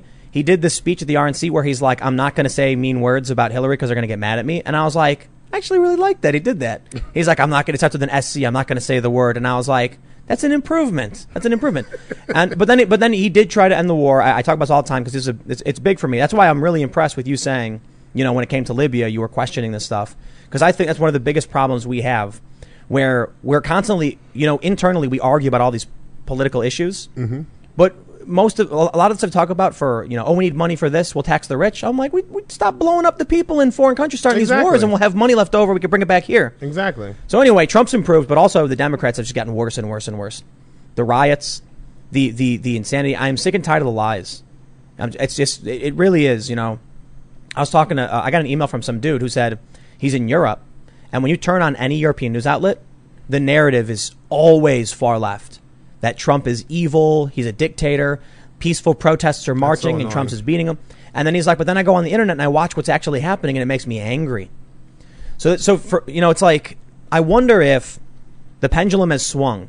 You tell the story about a guy who's got roasting a pig and lemonade, and you go back and it's the nicest people in the world. Yeah. And these are the people that they accuse of being white supremacists and racists. Exactly. And I'm telling you, man, it's like, I'm not gonna lie, I stereotyped the hell out of that guy, and I'm like, no, this dude's gonna chop me up and wear my face, man. He's gonna do like Leatherface or something, And he gave you a slab of mutton and a big oh old black. Man, good time, these people, bro, good time, And when I started to see that, I thought about it for a while. I thought about you, said, you know what, I'm gonna go to Texas, right? And I honestly believe that, like, if I didn't go to that Trump rally on January 28th, I wouldn't be running for Congress, and two, it wouldn't have revitalized my hope that we can still save New Jersey. Wait, so you went to a Trump rally? I went to a Trump rally January 28th. This year, the one that he had in January, Wildwood, massive one. Yeah, I really wanted to go. I didn't make it because it was I couldn't get in. Well, to be fair, we didn't get in either. But going down there, meeting everybody. Yeah, so that's so funny thing. My friend, I'll even tell you that story because that's literally the inception of this whole congressional run anyway, right? At this point, no intention of running, nothing like that. But I wanted to be involved in the political scene and see what's going on, right? So my friend, good friend since like child, my friend Randy, he's like, hey man, you should let's go to the Trump rally. He's coming to New Jersey. Let's go. And he's one of those guys who's like a low-key Trump supporter. He doesn't want anybody to know, but like now everybody knows he's like, high-key Trump now. But like, so he's like, let's go to the rally. I'm like, okay, cool. We try and go. The day comes around, like, hey, I got to work. I can't make it. And I'm like, oh, no, man, we got to go. At this point, I'm already gung-ho. I'm like, I already voted for the dude. Like, he's coming to New Jersey. Like, there's no way. And he's like, get in contact with Dr. Castillo. He's like, the doctor right there on Mill Street. Go over there. He's going down there with the Republican, the Hispanic Republican National Assembly. Go down there with them, right?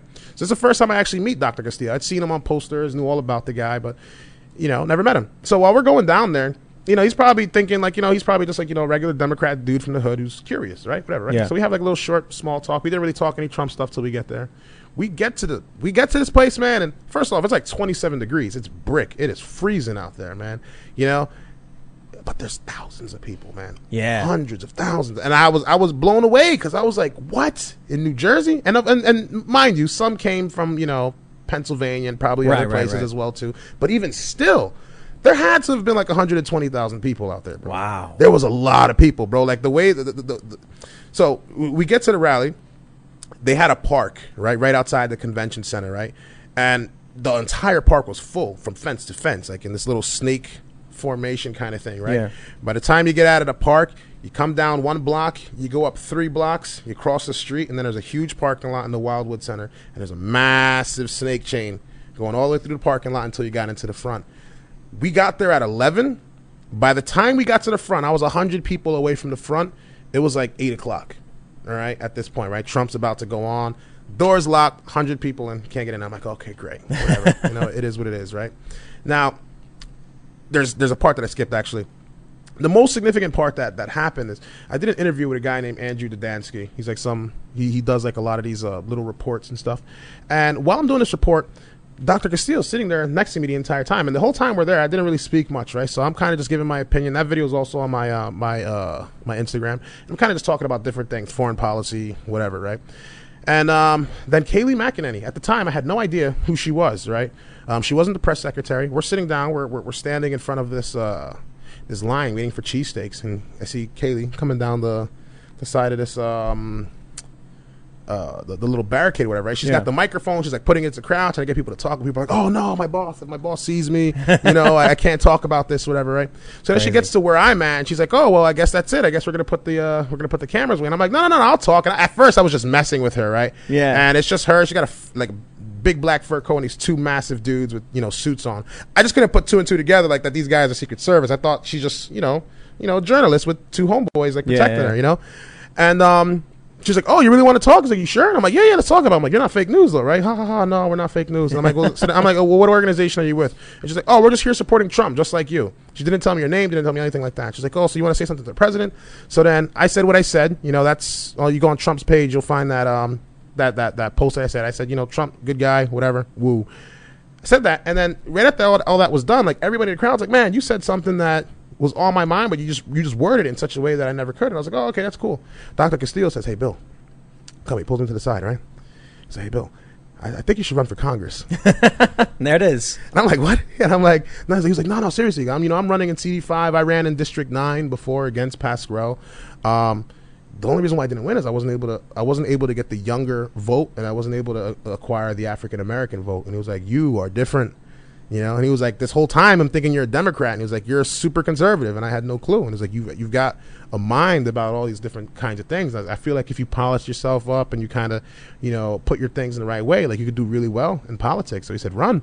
And I said, well, if you help me and you kind of guide me through this process, I will. And he's like, yeah. He's like, I'm already running in the 5th. You run in the 9th. We'll tag team it. We'll go in. It'll be great. And I'm like, all right, doctor, let's do it. All right, so let's do this race, man.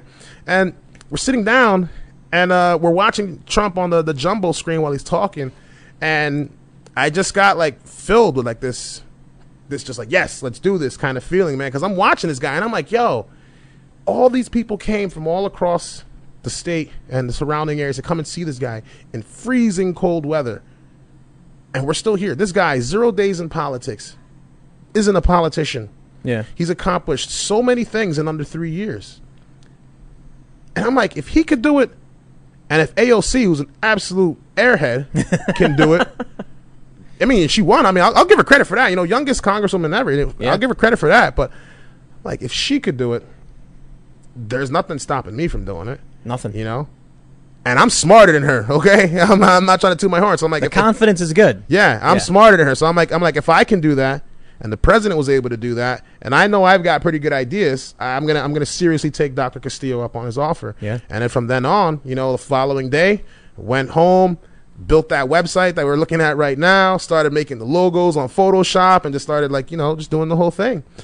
And I just started running. It's an uphill battle though, bro. It is, but here's the thing, man. The way I look at it is like, and I personally believe that I'm gonna win. The reason why I believe this is because nobody knows what this guy's platform is, right? I've constantly called him out to debate. Lots of other people have called him out to debate. Even the Democrats. Won't do it. The Democrats even called him out to debate. The only person he agreed to debate was a guy named Alpasarin, right? Alpasarin, which I think was a horrible campaign move, was on his website. It was like, Congress deserves a former illegal alien in Congress. And I'm like, that's a horrible slogan, to put. Because like he championed himself on, I'm a Turkish immigrant, came here illegally, and I'm in Congress, and I should be in Congress. But he was like off the wall socialist, this guy. Wow. Right? You know, him and another lady, Zena Spazakis, off the wall socialist. I challenged both of them to a debate because I'm like, listen, I'm in the primary with you guys, so I'm a Republican. Didn't want to talk to me. Alp said, yeah, I'll maybe debate you. Pascrell accepted Alp Basarin's request to debate, and I'm like, of course you're going to debate the socialist, you know, of course you're going to debate him, and like, you know, you just pull up the immigration thing and it's over, right? But then he only agreed to do it at a virtual forum. He didn't want to do it in person, so Alp was like, no, let's do it in person. And I'm pretty sure Alp would have really gave it to him. He would have raised a lot of really good points because despite all the socialist stuff, he's a very smart guy. He knows quite a few things, you know. And he wanted to do it by his rules, so he didn't want to do that. So I said, okay, of all the people you're going to debate him. So I said, all right, I'm going to debate Bill Pascrell. And I started going after him. He didn't want to respond to any of the things. So now I'm kind of trying to give this guy the biggest headache in the world, you know. I know recently he had a I believe it was a stent he had to get put into his heart. He has like heart problems right now. He's 83 years old, man. Bill Pascrell? He's 83 years old. Wow. He's 83 years old.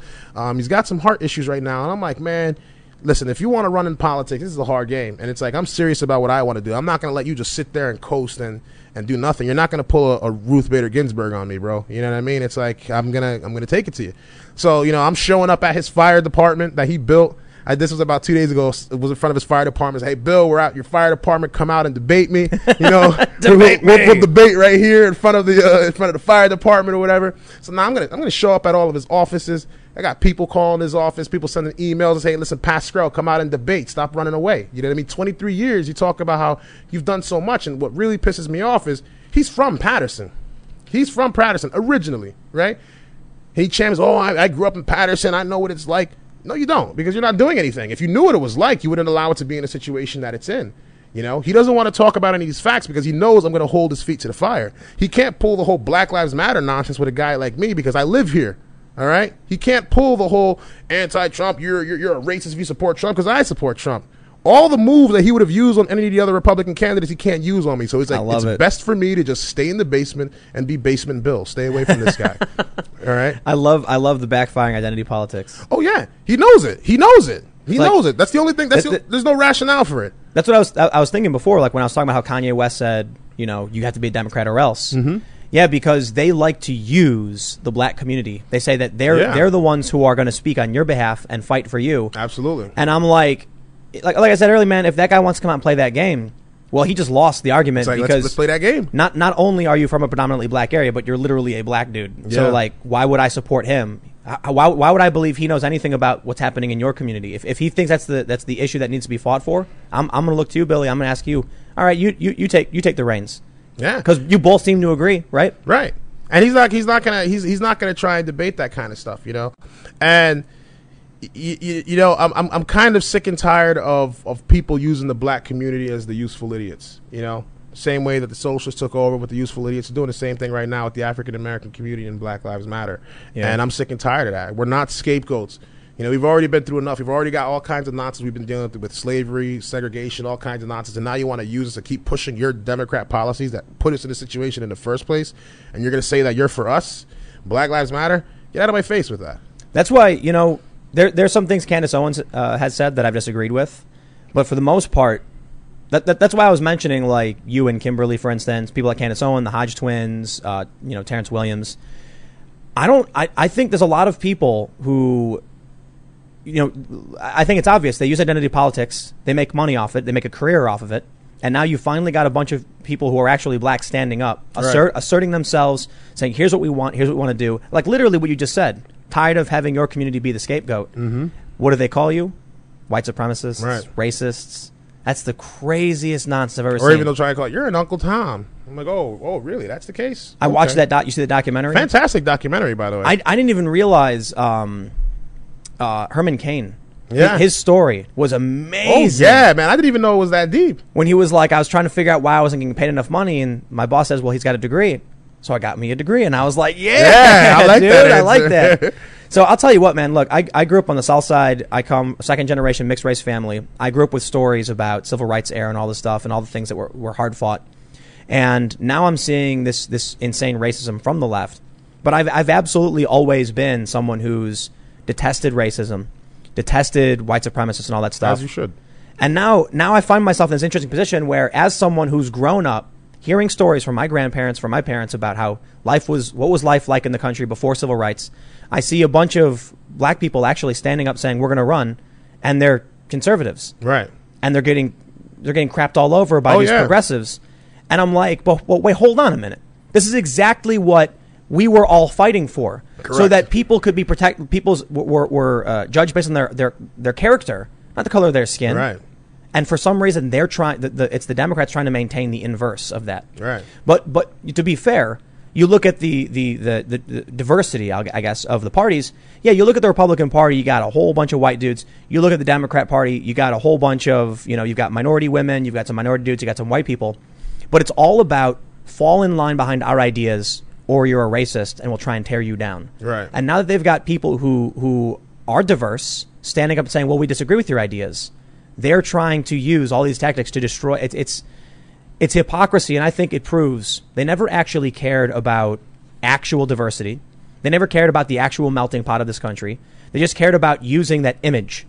Their support for Black Lives Matter, in my opinion, is skin deep.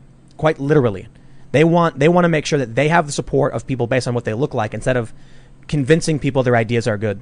So they'll make the show of it. They say this all the time, like, why don't you take a look at when it was the State of the Union? You see all the Democrats, and you've got different people of different colors and genders, and you look at the Republicans, and it's mostly like white dudes and some white women, and they use that against them. Right. And I'm like, okay, I agree. Then I'll tell you what, start supporting people of different races, different genders, whatever. Correct. Who aren't white then. No, they call Candace Owens a white supremacist. They call Ben Shapiro a Nazi. They call madness. But they call you, trying to smear you as a conspiracy theorist too. Right. And I'm like, it just ties back to your opponent is 83 and he's saying Black Lives Matter, and it's like, that's the stupidest argument I've ever heard. And he hasn't done a single thing about it, man. He hasn't done a single thing about it. I'm sick and tired of that guy, man. And it's like, what really, really, really, what really made me want to run against this guy is like, I looked at the numbers, right, after I spoke with Dr. Castillo. I looked at it, and I'm like, and no offense to any of the candidates that ran against them, shout out to all of them. You all went out and you fought. And I'm like, I looked at a lot of their campaigns, and I'm like, none of you guys went for the neck, okay?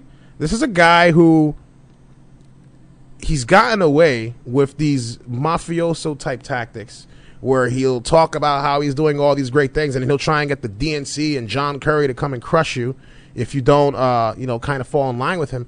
Yet he's doing nothing for anybody. And I'm like, listen, man, he has everything to lose, okay? $5.7 million after 2018 in the bank.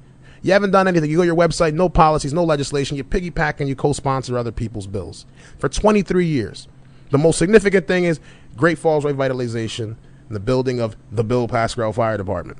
Two of your biggest policies, right? And nobody's going after this guy's neck. How are you in politics for 23 years? You're making that much money, and you're not doing anything for the community. But people support you because there's a D next to your name. That's what Pelosi. It's madness. So Pelosi said about her in AOC, that in their district, she said you could take this glass of water, put a D on it, and it would win. Oh yeah. There's people in Patterson who've never seen Pascrell's face, and they voted for him. Yeah. It's like that, bro. That it's crazy to me that AOC won her primary. Yeah. It means people went in and they were like, "That's what I want." But I guess there's a poll that came out today from Gallup that Democrat party affiliation is going down a little bit. It's actually bad news. It's good news for Republicans now. It's bad news in the long run. Earlier in this year, party affiliation was higher, according to Gallup, among Republicans, and it switched and got particularly bad around the time the George Floyd incident happened. We can also see Black Lives Matter support skyrocketed. But since the riots have been going crazy, opposition has been growing and support has been going down. Right. So, anyway, that's the general idea I see is for a long time, nobody was involved in politics. Your mission, particularly in Chicago, was go in and go D and go home. And that's crazy. That I don't understand how you can have a city like Chicago, what is it, like 80 years under Democrats, and they call it Chirac. Gun Which violence. Is bad, man. It's not a name to have, bro. Yeah, right on. Chirac. So at what point are people like, I'll try R? I don't know. I look, if you got a guy like this, what's his name? Bill Pascrell, right? Bill Pascrell. Pascrell. I don't know. He's not memorable. If you have this guy who's been here for 23 years, and you're coming out now saying, look at all these problems with police, I'll be like, wow, after 23 years, Is that what that you think there's a problem? Yeah. It must be really bad if you couldn't figure it out. Yeah. I'm gonna try the R. Oh yeah, exactly. That's literally where I'm at right now. And that's the logic that I want people to have. It's like, you know, I don't want people to just vote for me because I'm a Republican, right? And when I speak with Republicans, I tell them the same thing. It's like, I want you to vote for me because you believe in me. I want you to vote for me because you believe in my policies. If you vote for me just because I'm with a party, you're just going to repeat that entire process. If you don't know what I'm about and I'm going in there and I'm supposed to represent you, who else are you going to vote for? You know what I mean? You can't just go, I want that person, same team, that's it. I think, you know, we for too long, people have just, you know, like I said, vote down the line. But I think the internet is starting to wake people up. Mm-hmm. You know, now it would have been 23 years ago. How would you have gotten your name out to go up against the machine? You know what I mean? They got the DNC, they got the money in the bank, and you've got upstart candidates trying to get in. They just bully you out. They can shove you out. Now you got the internet. Oh, yeah. So and that's really helped me a lot because, you know, I've been running ads on Facebook since like 2013, you know, and thank God I know what I know. You know what I mean? Being able to run those ads, that's what's really gotten the word out for me. What's actually gotten, because I'll be walking through the town and people be like, hey, you're the guy from the internet. I know you. I saw that video. Guy from the internet. You were talking about the term limits, or you were talking about the BLM thing. Or I know you, you know. And if it wasn't for that, nobody would have any clue who I was. They wouldn't know what I was about, you know. You're knocking on doors? Yeah, but even with knocking doors, it's like I'm doing that to a minimum at the moment right now. And the reason being is a lot of people are still skeptical about the whole COVID thing. So it's more like, you know, we're leaving flyers. If I see you on the porch, hey, I'll talk to you from down the steps or whatever the case may be, you know, whatever. People believe it's real or not, it's besides the point. My thing is I don't want to infringe on people. People are like, what? That guy came and knocked my door trying to spread the COVID. Nah, I'm not voting for him. I'm going Pascal. Nah, so. It's a challenge because I think a lot of people in that city, in any city, they're going to be like whatever the D is. You know what I mean? Yeah. So it's so stupid, this two parties, whatever, for the most part. But I think the advantage you have, I'm not going to be mean, but like you can get out there on the street. You can spend 16 hours a day every day from now until the election. You're young, you got the energy, you can do it. You can talk to people. I don't think he's got it. I mean, he's old. He knows the old school game. If not this cycle, if you keep it up, I have a feeling you're gonna win. Like it's. You know what's funny about you saying that is the first interview that I did throughout this entire race, I did it with a guy named Beck Lover. He's got a show called Beck Lover and the Comeback Team. He came on and he said literally the exact same things.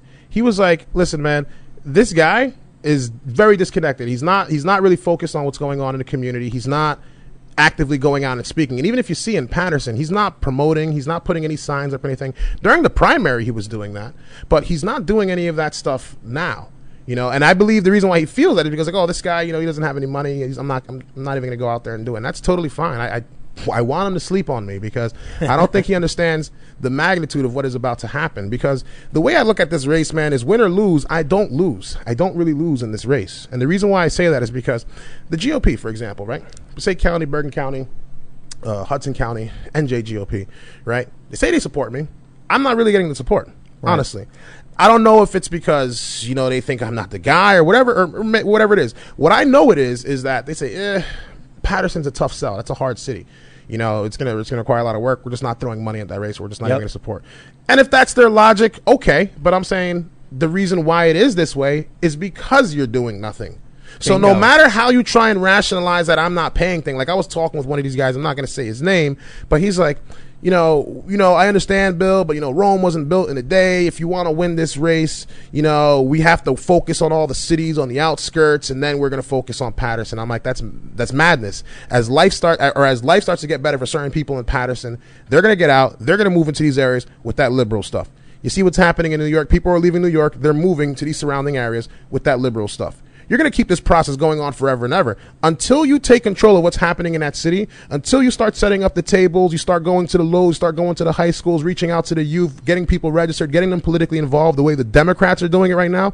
You're going to consistently lose. Yep. That's why on these outskirt races, it's always on edge. If a Republican wins, we could possibly lose it.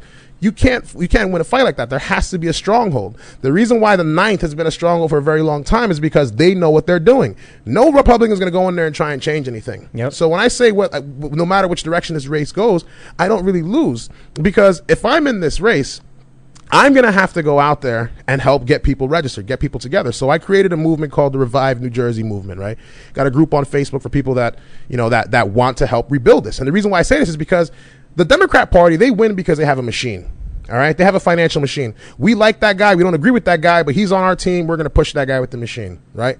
The GOP doesn't have a machine, right? They have, great talking points and things they want to do, but without something like that to actually push the candidates, you can't get it. And if you can't really focus on the whole money aspect, because I get it, money's definitely necessary to win this race. But what I believe is what's really going to win this race against Pascrell is strategy.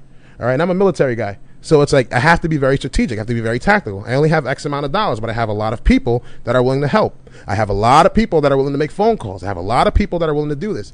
And it started off as, revive the 9th District. This is what we're going to do here in the 9th District. And I laid out a plan. We're going to make calls, do this, do that, do that. And we're going to try and make changes here in the district. But then I said, this is bigger than that. New Jersey needs help as a whole. Yeah. And there's people that are like, hey, I need you to, like, if you can, come down to, Belmar, come over here to this area and, like, just speak and continue to talk about what you're talking about. You're a very fired up guy. And I said, listen, if I'm like this, there's definitely other people inside the state that are like this. So if we were able to mobilize, let's say, 10,000. In fact, let me just break down some numbers for you here. In the 9th District, there's 202,000 plus registered Democrats. There's 69,000 plus registered Republicans. But there's 179,000 plus unaffiliated voters. So that's 179,000 people that are disenfranchised. They don't trust either side, and primarily they don't trust the Republican side because, as you can see from the size of the Republican Party, they're not putting in the work. Yep. So if you're not putting in the work, you're not reaching out to those people. These people are going to say, you know what, I'm just going to stay home. I'm just not going to vote, or I'm going to vote for whatever I feel. There's no real solid, line drawn in the sand. So until we actually go out there and speak to these people, we're going to keep losing. So someone's got to put that groundwork. So I said, listen, if we got, and I said this, I said, listen, if there's 172,000 people in the 9th District that are unaffiliated, if we got 300 people, right, to make some phone calls, and we divided these numbers amongst the people, that's about 592 phone calls per person. Divide that by 30 days, that's 29 calls a day.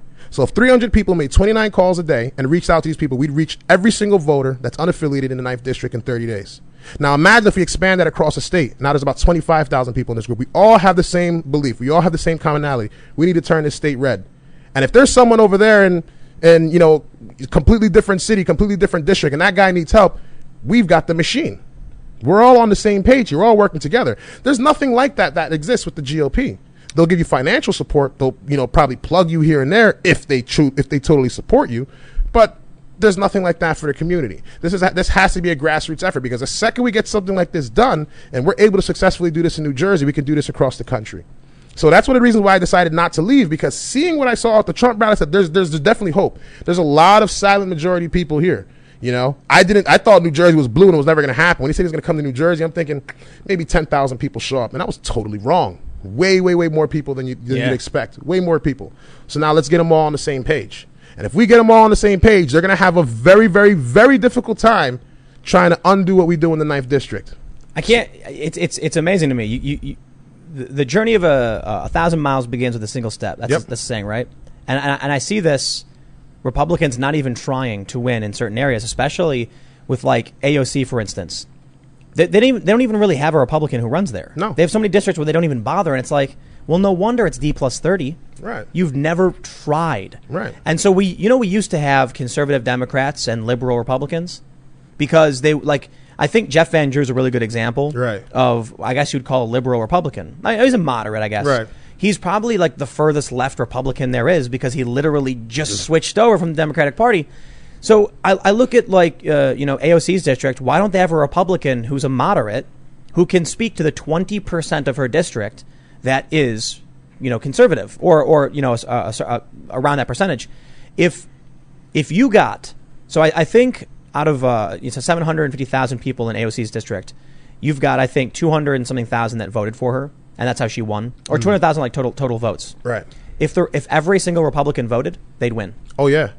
Oh yeah, and that's what really pisses me off here, man, because it's like they're focused on, like, for example, I got a good friend, Frank Pallotta. He's running in the 5th District, right? And I really want him to win. Can't stand Josh Gottheimer, total piece of crap.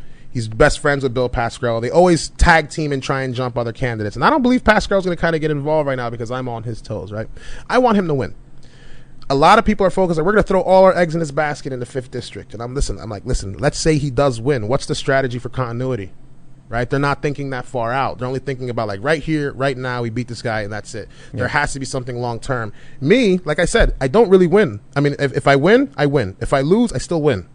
because you're this chipping isn't away. Right, because this isn't about that. It's like long term, right? And I believe I will beat this guy, right? Whether he has a heart attack and says I can't do this anymore or whatever. You know, I don't wish any ill will on the guy. I'm just keeping it real. You just had heart surgery, bro. You're 83 years old. You're falling apart. This is a fact. All right. I mean, if this is what's going on, if we actually build something like this, I've met lots of people, lots of very, very influential people in the state of New Jersey, very powerful people in the state of New Jersey who agree with what I want to do and they want to help me do what I want to do. We build this machine.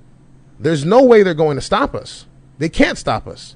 And when you have strongholds, like you convert a place like Paterson, you convert a place like Newark, a place like Camden, Elizabeth, all these huge inner city areas, you're going to be very hard pressed to turn that over. When someone actually comes to them and starts speaking about a different alternative, because all they've known their entire life is Democrat, and now you've got an army of people that are talking about another way, it's going to be very difficult to bring them back to their old ways.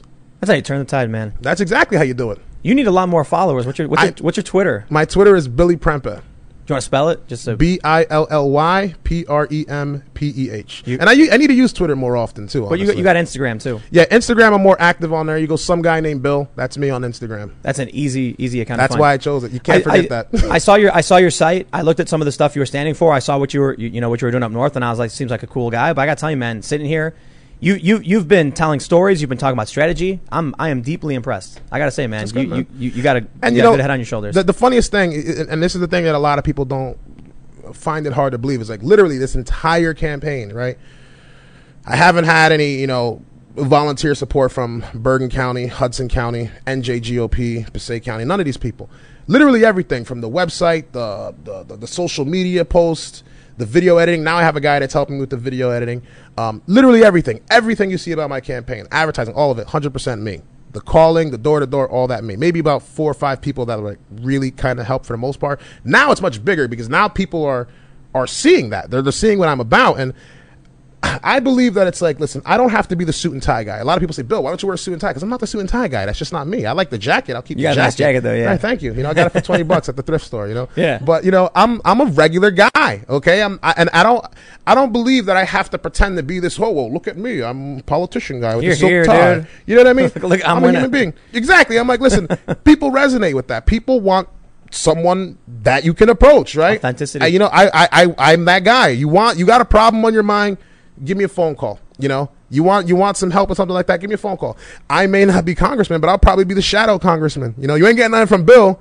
I could probably pull some strings and make something happen. Who knows, right? But that's what I intend to do. I think it's only a matter of time before you win. You're saying you think you're going to win now? I'm pretty confident that I'm going to win. Even though it sounds very uphill. And the reason why I say I'm pretty confident that I'm going to win is a lot of the Democrats that I've spoken to, they don't feel enthusiastic about this race. Exactly. Like, even right now, Bill Pascrell doesn't really get along with Biden. He doesn't really get along with Cory Booker, yet you're advertising, vote for Biden, Booker, and Pascrell. The people aren't fools. They see what's happening here, right? And you may not like Trump, but I like that guy, Billy. Yep. You see what I'm saying? That's the way to win here. I don't have to convert all the Democrats. I don't want you to leave your party. If you believe in your party, that's all cool. Do you believe in my policies? Do you believe in what I stand for? Then support Billy, right? Come this way. And if you don't support me at all, or you like me, you still don't want to vote, then don't vote. If I dilute the Democrat vote, I turn over these unaffiliated, we got a different situation here. We got a different situation. At the very least, in the next several cycles, it'll be a very different battleground. Oh, yeah. And it's like, if I'm not the one to carry the torch, I'll lay the foundation for someone to carry Boom. it. We got to build the machine. Let's take some super chats, bro. All right. We went a little long. Normally we do it earlier, but wow. You started with something to say, and I had to hear it. Yeah, man, it's good stuff. So we got Jay Mackey says, I'm Air Force as well, joined 09, medically retired 14. That experience really shaped my politics going forward, especially witnessing the rampant financial malpractice and fraud, waste and abuse. Great sample of small-scale social healthcare and how much it can suck. Thank you for your service. Hey, man, thank you, bro. It's funny, we came in the same time, 2009. I turned 19 in boot camp. Good fun. Right on. Yeah, man. Wow. My friend got bit by a scorpion during Beast. Oh, that happened. Oh, yeah, dude. Man. That was funny. They tell you, bit? Yeah, bro. You're supposed to knock your boots before you put them on. Scorpion was in there. He put his pants on. He put his boots on. He bloused his pants. Scorpion went up there, bit his knee. His knee was as big as that globe. I was like, they're gonna have to lance that thing, bro. It was bad, dude. Yeah. All right, let's see. Mike Depew says, how to upset a Republican, lie about them and lie to them. How to upset a Democrat. Tell the truth and about them and tell them the truth. It's pretty accurate. There you go. Matthew Hemmon says, will a Rep. Billy Prempeh push for reform of the 1996 Telecommunications Act Section 230 reform? Edify me on that. What was it? Well, I'm not familiar with that. This is why I have my phone number out there. Like, give me a call. I want to know about this kind of stuff. Section 230 was the law that says Twitter can't be sued for libel if a user publishes something, right? So that a digital web service can't be sued as a publisher. Really? So basically, if you call me an idiot, or you say that I did a certain thing I didn't do, I can't sue Twitter because of Section 230. I can only sue you because you said it, right? But in it are special provisions like Twitter can remove things that are considered objectionable or lewd without removing this protection. So this is what allows Twitter, Facebook, YouTube, and everybody to basically ban conservatives, right? Without losing protections. I would totally change that then, because like I don't think that that's fair, because when Twitter and Instagram and all these groups start, editing this kind of information, then you're no longer a public utility. You're not something that everybody can use for free. Now you're no different than a newspaper at this point. You're an editor. So it's a fine line, but I'm like, if you can actually go in there and say, because look, the way I look at it is like, a very loose, syndicated aggregate news kind of thing, right? Social media. Yeah. And if they can come in and say, I'm the dictator, no, and pull that out, then you're not really social media anymore at that point. Now you're technically a publication. That's the way it's supposed to be right now. And I agree. But for some reason, they're getting away with it. Well, then, please, if you can, send me more information, Billy Prempeh at billy2020nj.com. I would really love to look more into that, because if that's what's going on, then, we got to change that. That's not cool. Yep. Right on. Let's read some more.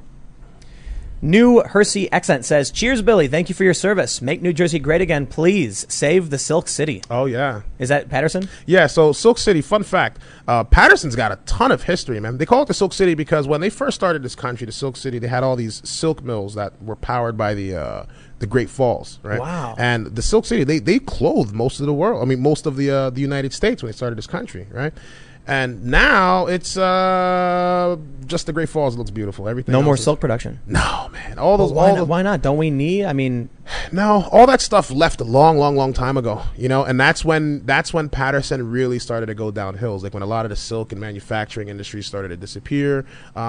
People just started leaving, and it kind of was similar to what happened in Detroit when a lot of the businesses kind of just went under. Well, there's a certain presidential candidate who wants to bring the manufacturing back. Yeah, his name. He has initials. What's that guy's name? He has initials. DJT. Yeah, that's it. You may want to check him out. Oscar Ramos says, hey, Tim, did you see the Call of Duty Cold War trailer? They actually put Yuri Bezmenov interview in it. I heard that. Yeah. Did you hear about that? Really? I didn't know that. You know about the Yuri Bezmenov. This guy who's former KGB. Yeah. Yeah, it's crazy, right? Wow. Okay, that's interesting. D Gentle says, Billy, what's your standing on the Second Amendment in New Jersey? I'm a New Jersey resident and have been waiting on my permit for a few months now. Whoa. A few months. Well, I know people in New Jersey who've been in Patterson, I should say, who waited at least a year and 7 months before they got their permit. Wow. Which is madness, and to the best of my knowledge, that's totally illegal. I don't know if you guys are familiar with Anthony Calandro. Anthony Calandro is a good friend of mine. He's probably the most prominent Second Amendment person in the United States right now, and he's suing a lot of these states to try and allow to prevent this kind of stuff.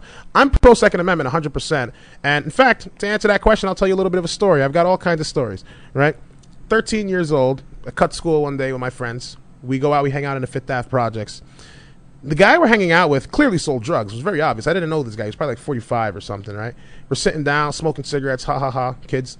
And he says, hey, you kids want to see something cool? And we're like, sure. He goes into his closet. He pulls out an AK-47 with a huge banana clip on it, right? And he had 2 spent grenades. No, it was about 3 spent grenades that he had, right? They weren't live, but they were like spent grenades. And he had the tip of the thing that goes on an RPG. And I'm like, the only thing that's going through my mind is, for one, my heart is pounding like crazy because I'm like, this is the first time I've ever seen a gun in my life. And I'm like, oh my God, like this guy's got I wasn't 13, 16, sorry about that. I'm like, oh my God, this guy's he's got a gun right here. And the only thing on my mind is, guns are illegal. You're not supposed to have guns. How do you get guns? But then what was going through my mind is, how did he get grenades? Because I know he wasn't in the army. This guy was definitely a drug dealer, 100%. You know what I mean? He was definitely a drug dealer. So I'm like, for one, how do you get grenades, even if they're spent or if they were alive? How did you get those grenades? How did you get an AK? And if you got an AK, I know banana clips are pretty illegal in New Jersey. How'd you even get the banana clip? So I'm like, criminals don't follow gun laws, man. They don't follow gun laws, and at that time I don't know why I always believed that T Murder went to Walmart and bought a shotgun and then he went and committed a crime, and that's not what happens, bro. Like, they're getting guns from these alternative means, and they're gonna use them for whatever they want. So when you try and put these laws in place to limit what Americans can do to defend themselves, you're not really preventing crime or helping anybody. You're actually making it very difficult for the actual law-abiding citizens to take care of themselves, their property, and their family. So I think it's the stupidest thing in the world. It's counterproductive. It seems...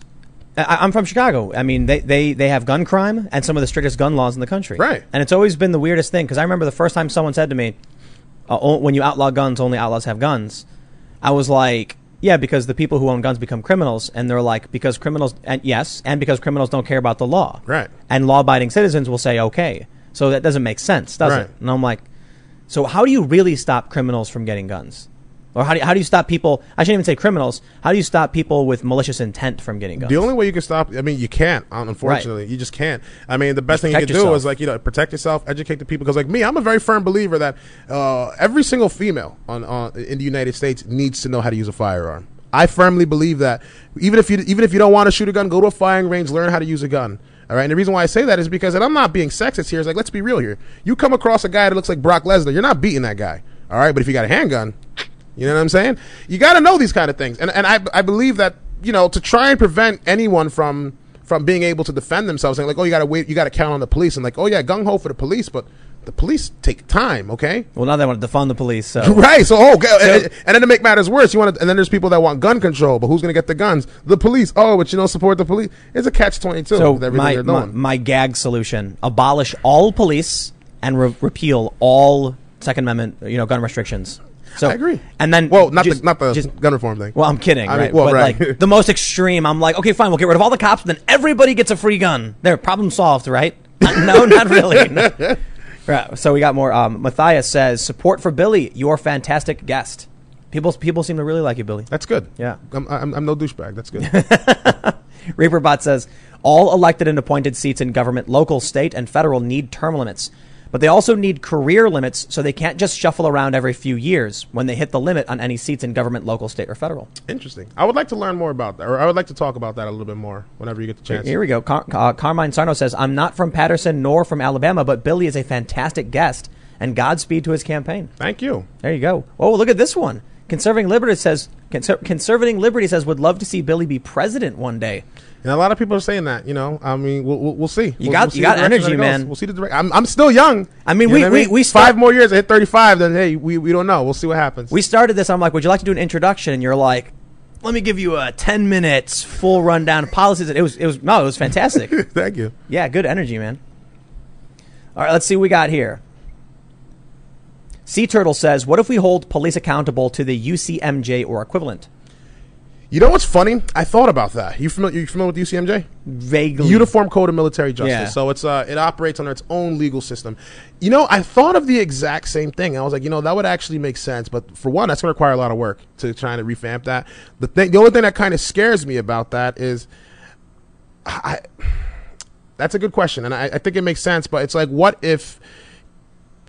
My fear with that is the police becoming too militarized. That's my fear with that, right? Because with the UCMJ, you fall under a different protocol. Yeah, there's certain things you can and can't do, but it's like, at the same time, you do not like when you're in the military, the Constitution, you support it, you protect it, but it doesn't apply to you. You don't have any rights. You're GI, you're government property at this point, right? You're under the UCMJ.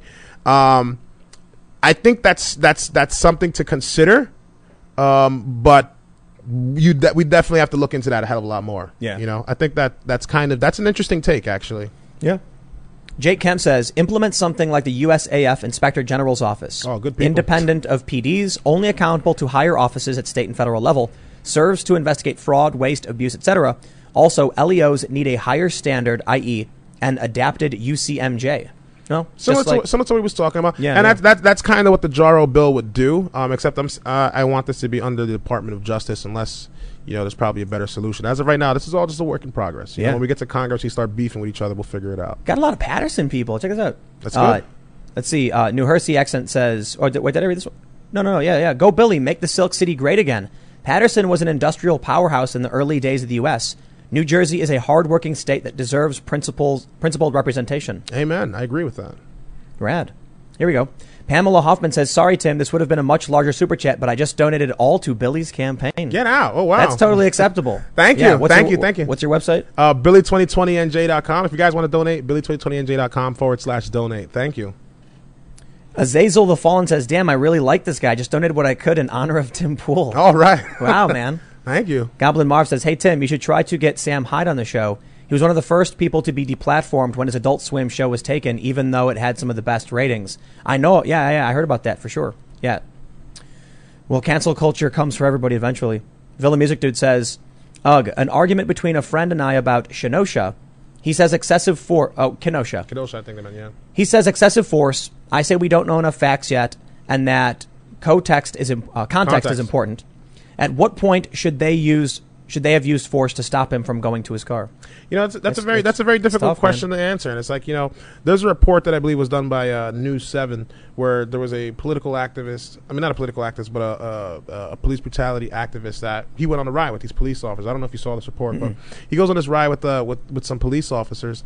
And he kind of they run him through some drills, like, right, this guy's gonna go behind his car. You know, when do you use excessive force? Every single time where he tried to be rational about it, he failed. He either shot the guy too early, or, you know, he thought the guy was safe, and then the guy would actually pull out a gun and kill him. Oh, and I remember this. And then he was like, "Well, why'd you do this?" It's like, man, it's a lot harder than you think. It's a split-second decision. Dude. You know what I mean? Have you ever seen the Mythbusters where they did a knife versus a gun? And they found the knife was better? Yeah, I seen that one. Because it's faster, man. If I get you, I get you, bro. Yeah. They were like at 21 feet. Out-of-shape Mythbuster guy was able to close the distance and get a strike with the knife before other dude could pull the gun out. You know, when you get into like combat sports, or you're learning a martial art, you're dealing with weapons, disarms. Like I've studied Krav Maga for quite a while, for example. It looks easy. It looks like, oh, this is something that's very simple in the movies. And there's even certain moves that look very flashy but would actually get you killed if you do it the wrong way. You know, it's very, very split second. Yeah. So this isn't a Bruce Lee flick. You know, like what the police officers are out here doing it's really hardcore stuff. It's very difficult, and you only have seconds to kind of respond to that. It's not always the correct response. And you know what tends not to go viral? The video. There's one video that went viral recently where two officers were trying to detain a guy, and then he goes into his car, pulls out a gun. Oh, no. I seen that one. I seen that one this morning. Yep. So they used their taser on him, and it failed. Exactly. And then I think he stole one of their guns, or he pulled one out of his car, I think. Mm-hmm. Well, no, he didn't even get a chance to get into his car. I think he had the gun the entire time. So basically in the video, there's two police officers. They're behind the car. You can see from the dash cam footage. The guy's on the passenger side. He runs around to the side. The police, they grab their taser. They both try and deploy their tasers. I think one misses and the other one fails or something. He pulls out his handgun. He shoots both the police officers. And that was all within a span of like 3 seconds. Yep. You know, and that's two officers that try to go for the non-deadly alternative, and both of them got shot. I don't know the status of whether those police officers are alive or not, but that video doesn't go viral. No, of course not, because then that defeats the narrative. It's like you want them to believe that it's like these police are like Spider-Man, and they can catch anything at any moment. Or they got spider sense. They know it's coming. It doesn't work that way, bro. Yeah. Here we go. Ben Cheever says, just started catching up. This guy's brilliant, extremely personable, and most importantly, inquisitive. Thank you. There you go. I'm no fool. Mike Chilson says, great show as usual. Good luck to you, Billy. Have you guys seen the 404 page on Trump's website? Check it out for a good laugh. You won't be disappointed. Have you seen that? It's Biden, right? Yeah, and he's like, like, I don't know where I am. That's why I'm saying, like, Trump is an internet candidate. Yeah. He's fun. He's funny, you know. The guy says, sending love from the Tim Pool fans, respect and debate FB route. There's a moderator on a different Tim Pool fan page called Joe E. Rogue that masquerades as a Tim Pool fan, but is nothing but lies with how he censors us true TP fans. Keep it up. I didn't know that. All right. Well, you know, inner drama. Renegade Shuriken says, it's happening. I just watch a bunch of protesters go down my street, cornering a truck and then burning an American flag in the middle of the street. This is Appleton, Wisconsin. Cops are out. They are trying to manipulate traffic. Yikes, man. Val Era says, evening, Tim. Lydia and Senator Prempeh. Oh, yeah. Senator, future 2B, huh? Maybe. Policing the police is true change. Look up the Justice of Peace Act. Was it England 1361? A JP, a person of unquestionable integrity and who commands the respect and confidence of the local community. Okay, I'll look into that. All right, I think we're going to get a big super chat jump. Happens sometimes. Justin Best says, huge fan, Tim. I found it funny that you have more subscribers and views than a major candidate running for the presidency. This is true. Biden's YouTube channel is dismal, to say the least. How does the Democratic nominee not get any viewers? Trump 2020. That's true, man. Like during the DNC, the live shows we were doing were like 20, 30, 25% or 30% less. But I'm like, that's kind of crazy that the biggest political party in the country can't muster up massive viewership. Yeah. Now I'm not going to play games. I don't. We'll see how the RNC pulls off, because earlier today when I was watching, they had like 12,000, I think. But it's hard to calculate what their viewership's going to be. Right. I'm interested to see what the ratings are. Yeah, I am. That's what's really going to come down to. I'm not sure if it's going to matter, because we'll see how things play out. Brian says, "Hey Billy, when you win, tell Cory Booker to go F himself." That's why we're voting for Rick Maida. Rick Maida. Shout out to Rick Maida. Good That's guy. right. He's doing the thing with the Atlas Gym. Yes. He's out there. He's out there right now at Atlas Gym. They joined his finance committee, I believe it is. Have you considered anything like that? No, I have not. Because I'll be completely honest, and this is going to sound really ignorant. I have no idea what that even means. Because I'm like, this is, So, like I said, I'm doing this on my own. Right. Basically, Atlas Gym gets shut down. So Right. Rick Maida turns that gym into a campaign office. That is madness. That is genius. That's what he did. That's what he did. Wow. So Rick, now it's like we're doing workout fundraisers. Rick, that is genius, man. That is genius, Rick. Why didn't I think of that? Wow. Okay. All right, Rick, man. Okay. I got to call Rick after this, man. I didn't you know go. that. Kevin Wiley says, "Hey Billy, I'm from New York, and after listening to your words, I can support you because you have the best interest of the people long term. Keep doing you and fight the good fight." Thank you. There we go. Jesse Johnson says Billy has gained 600 followers on Instagram since he shared his name. Is that true? I don't know, but we're going to put up clips of the whole show tomorrow, so we'll have all right. the information on there. Yeah. Yeah. And to that end as well, you can follow me on Twitter, Instagram, and Parler at Timcast, and my main channel over at youtube.com/Timcast. I would not be surprised if by tomorrow I finally broken 1 million subs. It's a big day, I guess. It's funny. Yesterday I finally broke 7,000 followers. Nice. That was on Instagram? quite the achievement, yeah. Man, I feel like you should have way more followers. I should, but hey, they're also throttling me like crazy. I wouldn't be surprised. Yeah. When I first started in this race, before I was even talking about anything political, I'd get about 700, 800 people viewing my stories. Now it's down to like 98, and I'm like, that's madness. There's no way. Yeah. Yeah. Well, hopefully you get more followers from all the segments we do, because I think you're a smart dude, and I think you're doing cool stuff. Thank you. Yeah, man. All right, let's see what we got here. Other man says, "Canadian here, but whatever. Data-driven policy. Connect the crime stats to psychology papers with the understanding of what government shouldn't do. Also have cops directly beholden to the Constitution." They should be. I agree. Don't violate the that's Constitution. common sense. Yeah. Theorafander says, "Donated $50 on his website and another $50 for you and Lids for bringing this guy on the show. Best show to date. Good luck, Billy. Rooting for you." To date, wow, thank you. Yeah, I gotta agree. I mean, your stories, like your opening story about your life serving in the Air Force, you had me speechless. That was fascinating. I'm just like, I'm letting this guy just go for it, man. This is awesome. Wow. Well, thank you. I think a bunch of people probably just got hypnotized. Funny story. Another story. I've got tons of these, but what I noticed is the first speech that I ever gave in my life was at the Passaic County Republican Organization. That video you can find on YouTube, Instagram, Facebook, wherever, right? And it's a speech. It's a written speech, and I'm giving a speech, and it was a very good speech. Out of all the people that spoke, I was the only person that got a real standing ovation, which I thought was fantastic, right? But it didn't feel natural, right? Reading a script, right? The second time you go to Bergen County, and this was the real speech. This was a really big one. I go out and I'm reading this speech. I read like the first 2 sentences, and I look in the crowd because there was more people at this one. There was about like maybe 90 to 100 people in the crowd. I look up and I just do like B Rabbit and 8 Mile, just choke. You know what I mean? And I'm like, oh crap, I don't know what to say. And then I just look at my mother, and she's there with my aunt, who my mother met when she came to this country, and she like really put our family on and everything. And I look at my mom, and then I just start talking about my mom. And like, what she went through and what she did and what I intend to do for this country. And I just started winging it. And the crowd went mental, bro. And and then there was a guy, his name's Bob Focarino. And I want to say thank you for the advice. He gave me some really good advice that day. He told me 2 things. He said, the first thing, man, he was like, bro, you don't look anything like a politician. If there's anything you're going to do, don't you ever cut those dreadlocks off. I agree, man. Yeah. And he was like, for one, they look cool. Yeah. And 2, you're the first politician I've ever seen with dreadlocks, And it was like, the second thing is, don't ever write a speech ever again. Just wing it. Talk from the heart. Because when you talk from the heart, I felt that. Everybody felt that in the room. Just talk right from the heart. You got it, man. Yeah. Like, there have been several moments throughout this show where you've just like gone at it, and it's you got good stories. You talking about your strategy and your mission. Yeah, man, wing it. That's good. Thank you, All right, Bob. Let's see. We got some more. Someone mentions Giggles and Bits says 56K viewers just on the RNC live stream on YouTube. Interesting. Booker DeWitt says, I would love to see more shows with Billy. Lydia is very awesome too. Thank you. Yeah. The Real Fusion says, Billy, much love to you, bro. Hey, that's my boy. Yeah, me and this guy we used to run a podcast. And a podcast in Patterson, man. Before it was like all Anchor and easy. We had this podcast called Speak Your Mind Radio. He's a rapper in Patterson. Fusion, fantastic guy. Fusion, Right. I love you, bro. Thank you, man. Rad. Yeah. He says, I'm very happy to see you coming up. You just hit 8,000 followers on Instagram. Get out! Wow, 8100. 8100. Yep, I'm Madness. 8100. I'm growing. Yeah, I'm man. growing. Fusion, I love you, bro. Thank you. Annie Lucas Painter says, adding my vote to the best show to date pile. Have my first super chat, Mr. Poole. Wow, man. People, all these super chats, man, they love you. That's good, man. Yeah.